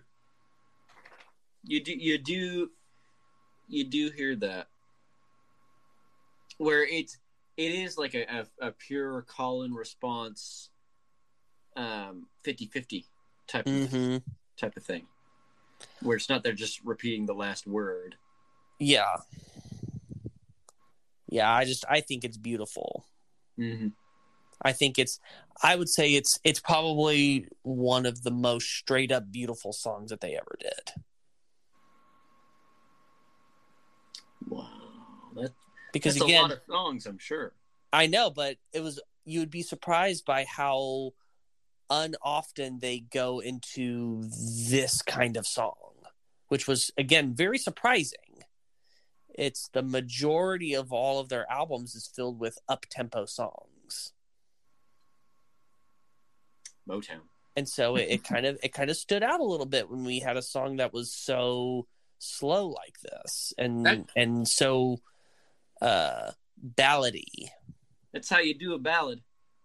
You surround it with a whole bunch of up-tempo songs, and then you're like, oh, that's the significance of Fade to Black and all of those metal ballads. It's like these metal artists had their first album or 2 albums or whatever, or sometimes like their first few songs that people had ever heard, and it's just fast, and then you get to something that's got acoustic guitar and it's all slow, and maybe there's some strings or synths or something, and it's clean vocals, and you're like, whoa, this is a change of pace. I kind of like it because it's something different for the ear to hear, and when you do it well, when you fit a good ballad in that position, it takes something that was already great into something that's truly special in every sense of the word.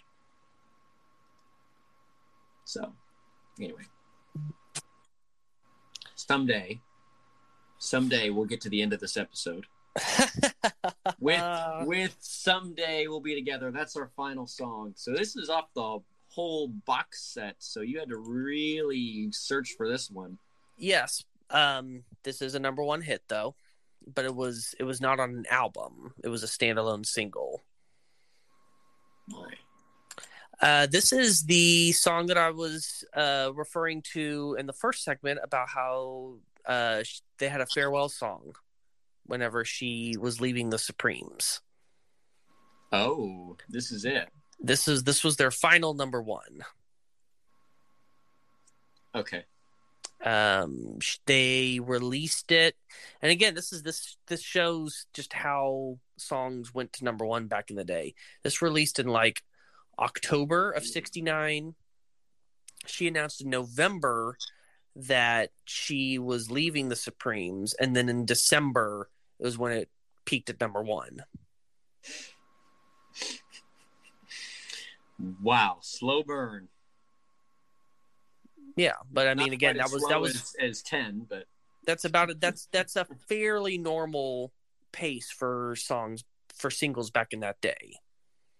Is that you usually you had a slow climb to the top. So are these lyrics meant to be about Diana leaving the Supremes? So, this was actually originally written in 1961 Cool. So by a husband and wife couple that wrote it for their own vocal group, and they never went anywhere. And it was just one of those ones that was somehow, I believe, they had a family relationship with Barry Gordon. Like it was like the wife's sister was married to his brother or something like that kind of connection, to where he got his hands on it, and he was actually gonna have it for a different artist. And like did the instrumental recording, the background vocals. So this is another song that the other Supremes are not featured on. It's just Diana, but it's because that everything except for Diana's lead was recorded when it was originally for a different artist.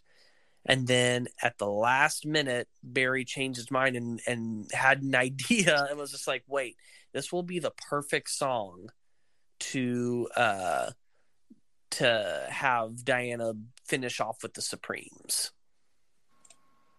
Yeah. This can kind of be her farewell song. So when they did it, it was meant to be that way. Yes, but it wasn't written to be that way. But that was the plan, was this is going to be like this is going to be her swan song with the group. That was did they catch on? Well, yeah, because again, are you saying the public? Yeah. Well, yeah, because that's why I laid out the timeline. It was released in October. She announced in November that she's leaving, and then it went to number one in December. Well, but like when they released it, there's no like Supreme super fans that are like, oh, this means, but I guess not. No, but by the time it was the number one song in the world, everyone understood the context of it. I guess. But in an interesting way, it ended up being a bit prophetic, because someday, only once, but someday they actually were they did come back together and performed this song. One of the few songs they did perform together when they reunited the one time. It was just Ross and Wilson. And Birdsong. Ah, yes. Because remember, Florence Ballard was not she wasn't even part of the group at this point anyway. Man, that sucks. But unfortunately, that's the way it is. It's the way it happens. But this This is a bit of a different sounding type of final song than what we normally do. Mm-hmm. Because, it doesn't have like that big like climactic moment, but yet at the same time, just like the whole atmosphere of this song, it has this feeling of like something's over and yet it's not the end.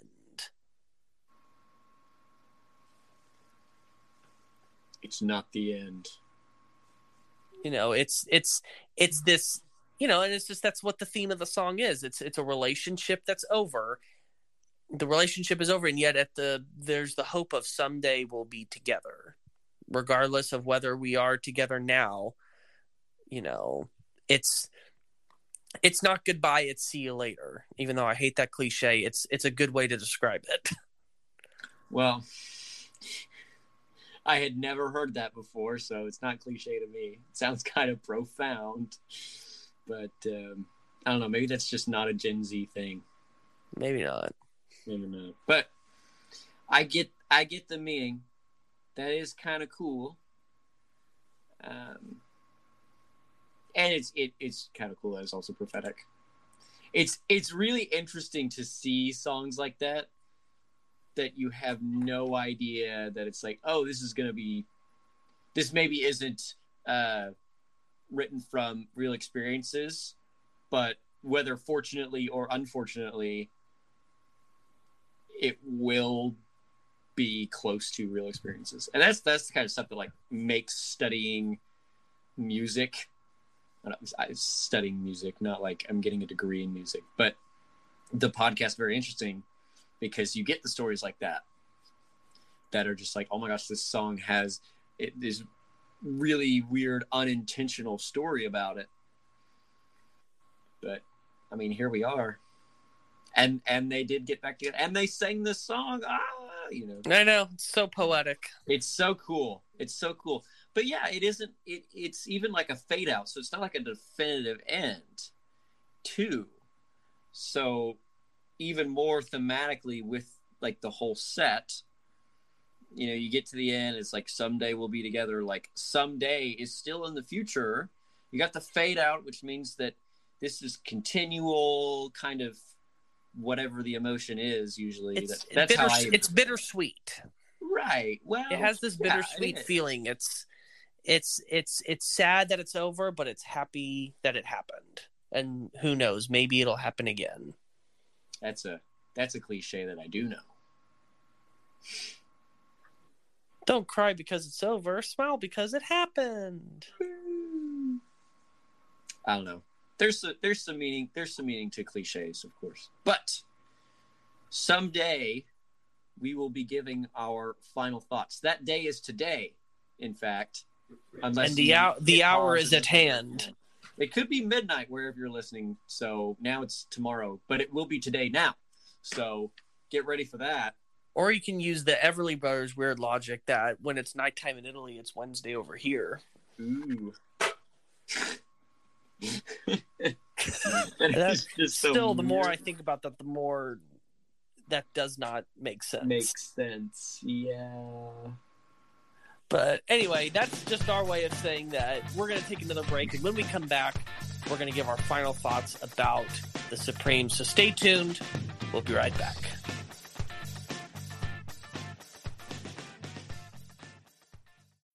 When you need mealtime inspiration, it's worth shopping Kroger, where you'll find over 30,000 mouth-watering choices that excite your inner foodie. And no matter what tasty choice you make, you'll enjoy our everyday low prices, plus extra ways to save, like digital coupons worth over $600 each week. You can also save up to $1 off per gallon at the pump with fuel points. More savings and more inspiring flavors make shopping Kroger worth it every time. Kroger, fresh for everyone. Fuel restrictions apply.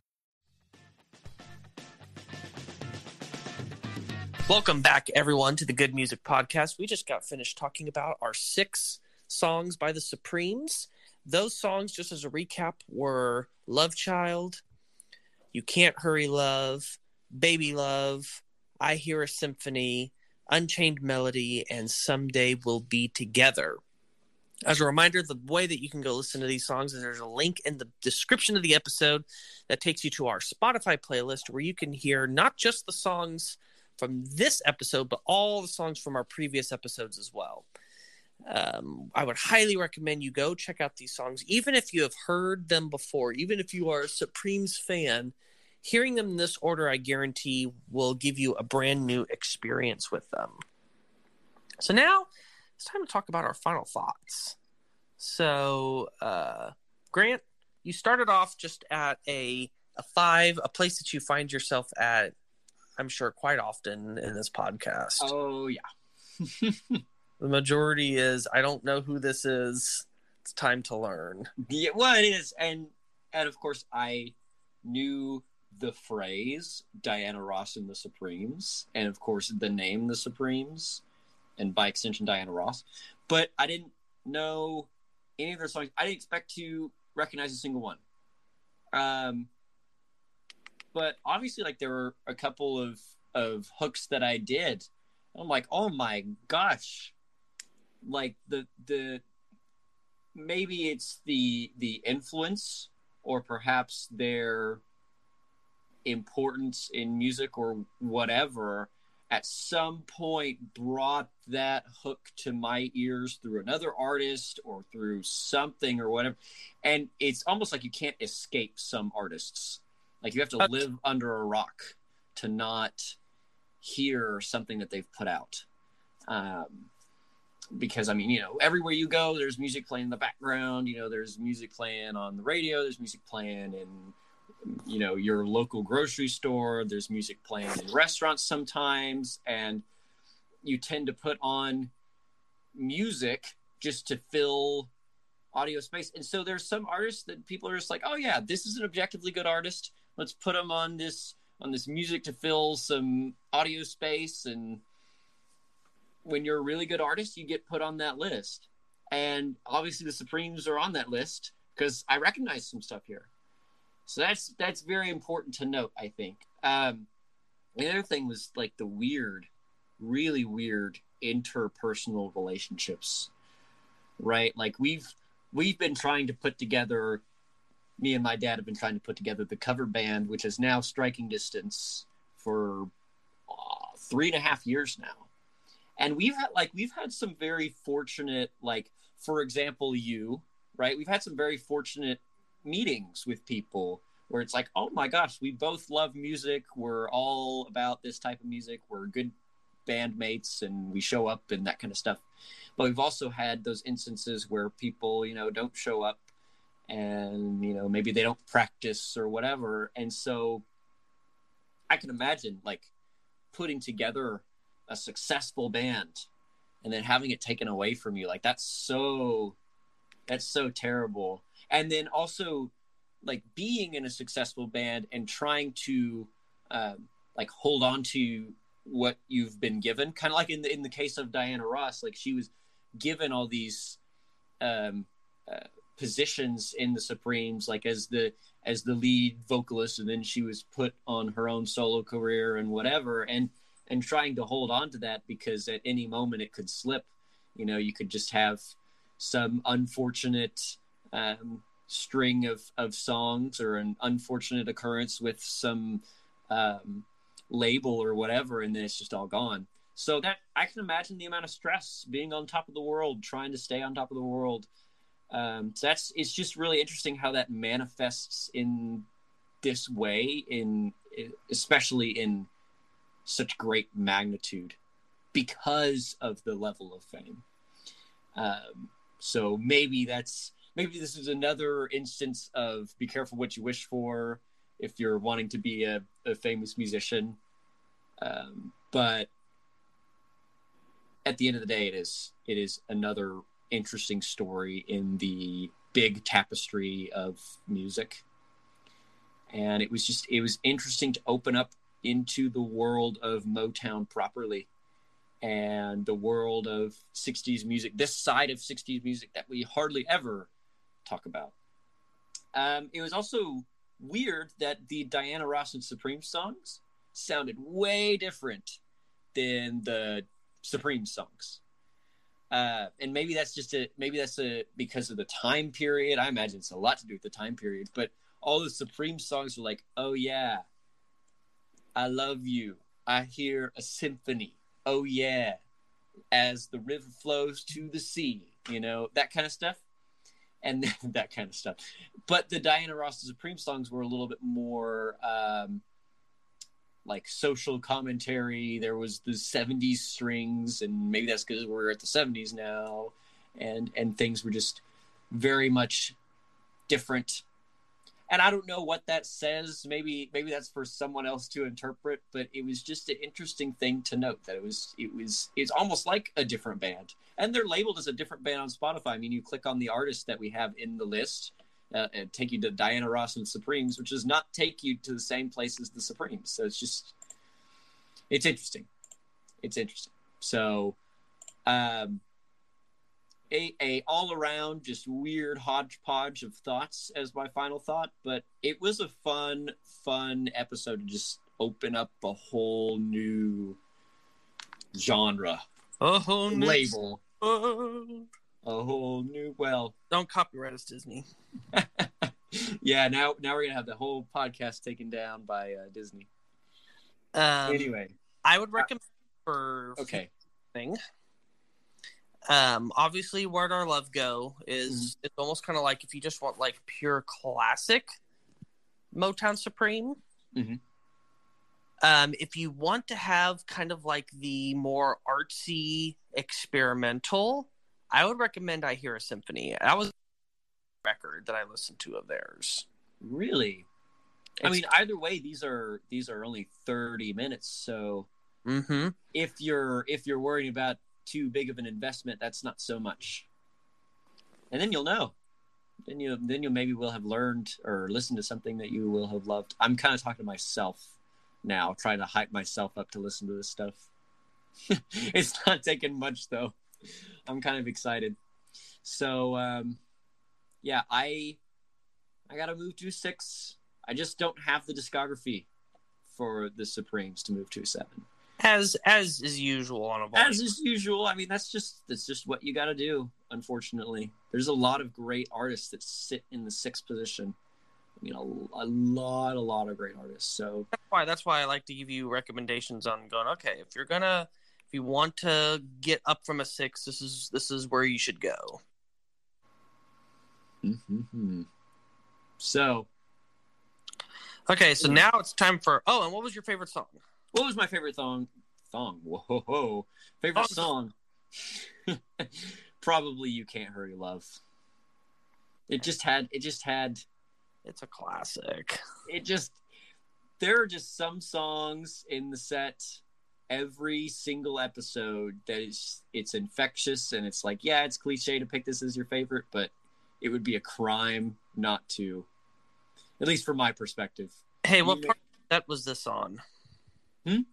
What part of the set was that song in? It was in the. Oh wow! It was in the second spot. Yes, it was. Okay, we're gonna let you live that down. The second song. I listened through. So those of you who are not longtime listeners, like a year and a half to 2 years ago, I had this inkling that Lucas particularly put Bad Songs as the second song. And obviously that's not the case, because when I listened back, and one of the biggest examples was Dream Theater, our first Dream Theater episode, Constant Motion was second position. That was the first Dream Theater song that I had really listened to, because you... I played it at the end of a After Dawn show. You played... Well, I thought you played not it at the After Dawn, Area 52. Yeah, I thought you played it at the beginning. And like I played while we were cleaning up, while we were breaking down. Oh yeah, and then it was the solo. I'm like, oh, this is so cool. But compared to the rest of the set, I thought it was pretty. It was kind of weak. I listened back through that whole album. I can't remember what it's called. Systematic Chaos. Yeah, and I was just like, oh, I remember this song. Oh, this is on this. Oh, so just a lot of like. Interesting things, and of course just Constant Motion came on, and I'm like, yep, I remember the song. This is a good song. One of the ones that's the one that still bugs me to this day is you saying that Englishman in New York was a bad song. That was another one that you were just like, man, the second song, you just put a bad one on there. I don't like that. Other than that, the song's great. That's it. That's why it's like a bad song to me. It's a matter of personal preference. Maybe I should, in my maturity now, say that, in my opinion, like my ear, I don't like that song, but I can now say you're becoming objectively that's a great song. In my opinion, me personally, I just want to stress the fact that is my opinion, but I can still say that the songwriting's very strong, and there's a lot of parts of the songs that I really do like. So anyway, all that to talk about the second song, Slump. I won't bore you guys too long with mine. I would say that a 6 is probably, although I would say maybe veering close to a 7. Because again, my biggest thing is I knew who the Supremes were. I knew a lot of their biggest hits. Like, we didn't even talk about some of their all-time biggest ones, like Stop in the Name of Love.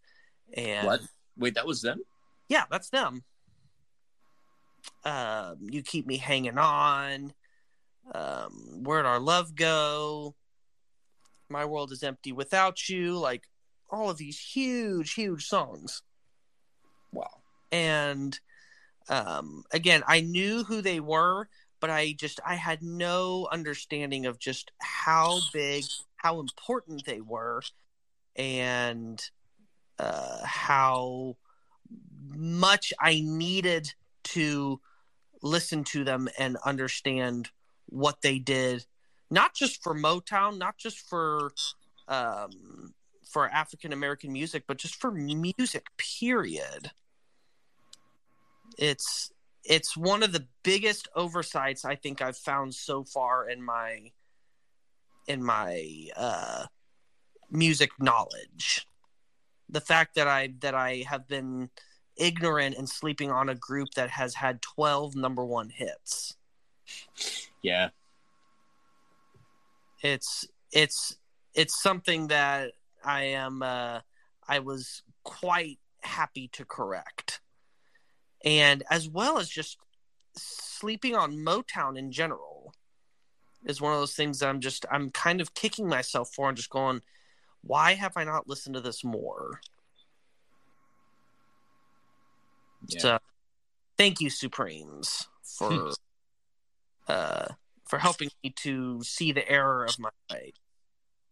I'm also now very curious to see what Diana Ross's solo career is like.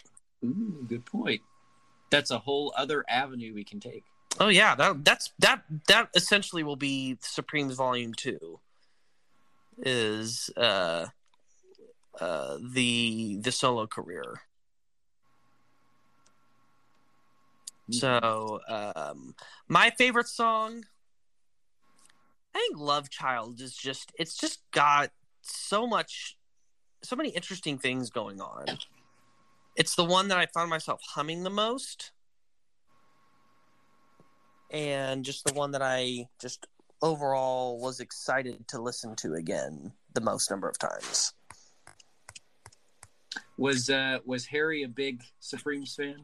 He actually was, which was surprising because whenever we did the Casey Musgraves episode and I showed him the songs, he had told me, I don't like songs that girls sing. But yeah, then, I had figured if that changed. But then he didn't mention anything about them being women. He was just like, oh, that sounds really cool. His favorite one was I Hear a Symphony. Yes. And then I'll quickly say where everything sits on the ranked playlist. 1, 2, 3, 4, 5, 6, 7. Unchained Melody is at number 8. Someday We'll Be Together at 6, Baby Love at 5, Hear Symphony at 3, Love Child at 2, and You Can't Hurry Love at number 1. Hey. I think You Can't Hurry Love, it's too good to deny it. Even though I personally enjoy You Can't Hurry Love more, it's, I will acknowledge that it's the winner. It's the song that I think that has stood the test of time as kind of their most iconic song. And it's just a great pop song on top of that. We got a serving of some of the top songs, but there's a couple of songs in there that we didn't talk about. Oh yeah, definitely. So there's more to be heard for sure. How long of a ranked playlist? How many songs? It was 140 songs, and wow. that didn't cover everything because there's still the entire post Diana Ross period. Yeah, as well as I didn't get into most of the non-album material, as well as all of these albums had expanded editions that I didn't touch because I knew that I wouldn't have enough time. Yeah, that makes sense. And even still, it was 6.5 hours of music, but 140 songs. And sometimes those are more exhausting than the ones that are like 10 to 12 hours, but have less songs. Mm-hmm. When every song is exactly 2.5 minutes. You have to constantly be evaluating what you're listening to. Yeah. It starts to get very difficult to keep in your head what you've already listened to. Yeah. All right. So wow. That is our episode. Thank you guys so much for listening. If you enjoyed what you have heard, then make sure that you go and hit subscribe on whatever platform that you're listening on. We have new episodes every Monday at midnight. Next week is going to be a continuation of our music history series. We're going to be talking about another Romantic era composer. We're going to be talking about a guy named Franz Schubert. Ooh, I've heard that name. And we're going to be talking about a specific type of song that he was quite good at called The Leader. Ooh, that I have not heard. Yeah, there's some really cool stuff in there. So make sure you go check that out next week. But if music history perhaps isn't your cup of tea, although I would highly recommend the following week we're gonna have a great group that we're gonna be talking about. So and then make sure you follow us on social media on Instagram and Facebook, where you can get in on the conversation. It's the best way to contact us. Let us know what artists you would like for us to cover in a future episode. And make sure you check out both the links in the description of the episode. One of them takes you to that Spotify list that I told you about. The other one takes you to our Patreon page, where we have our exclusive segment, the Bad Music Podcast.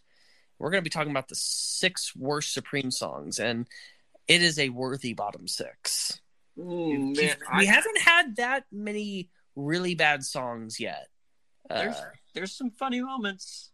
Yes. There's some interesting things happening here. I've been slightly disappointed by not really encountering some bad songs. Which is good for the artists. It's good for the artist, yes, but it's not as much fun for us. But we've got a couple that we're going to really enjoy talking about in that segment. So make sure you go check that out. And that's it. I'm Lucas. I'm Grant. Keep on listening to good music.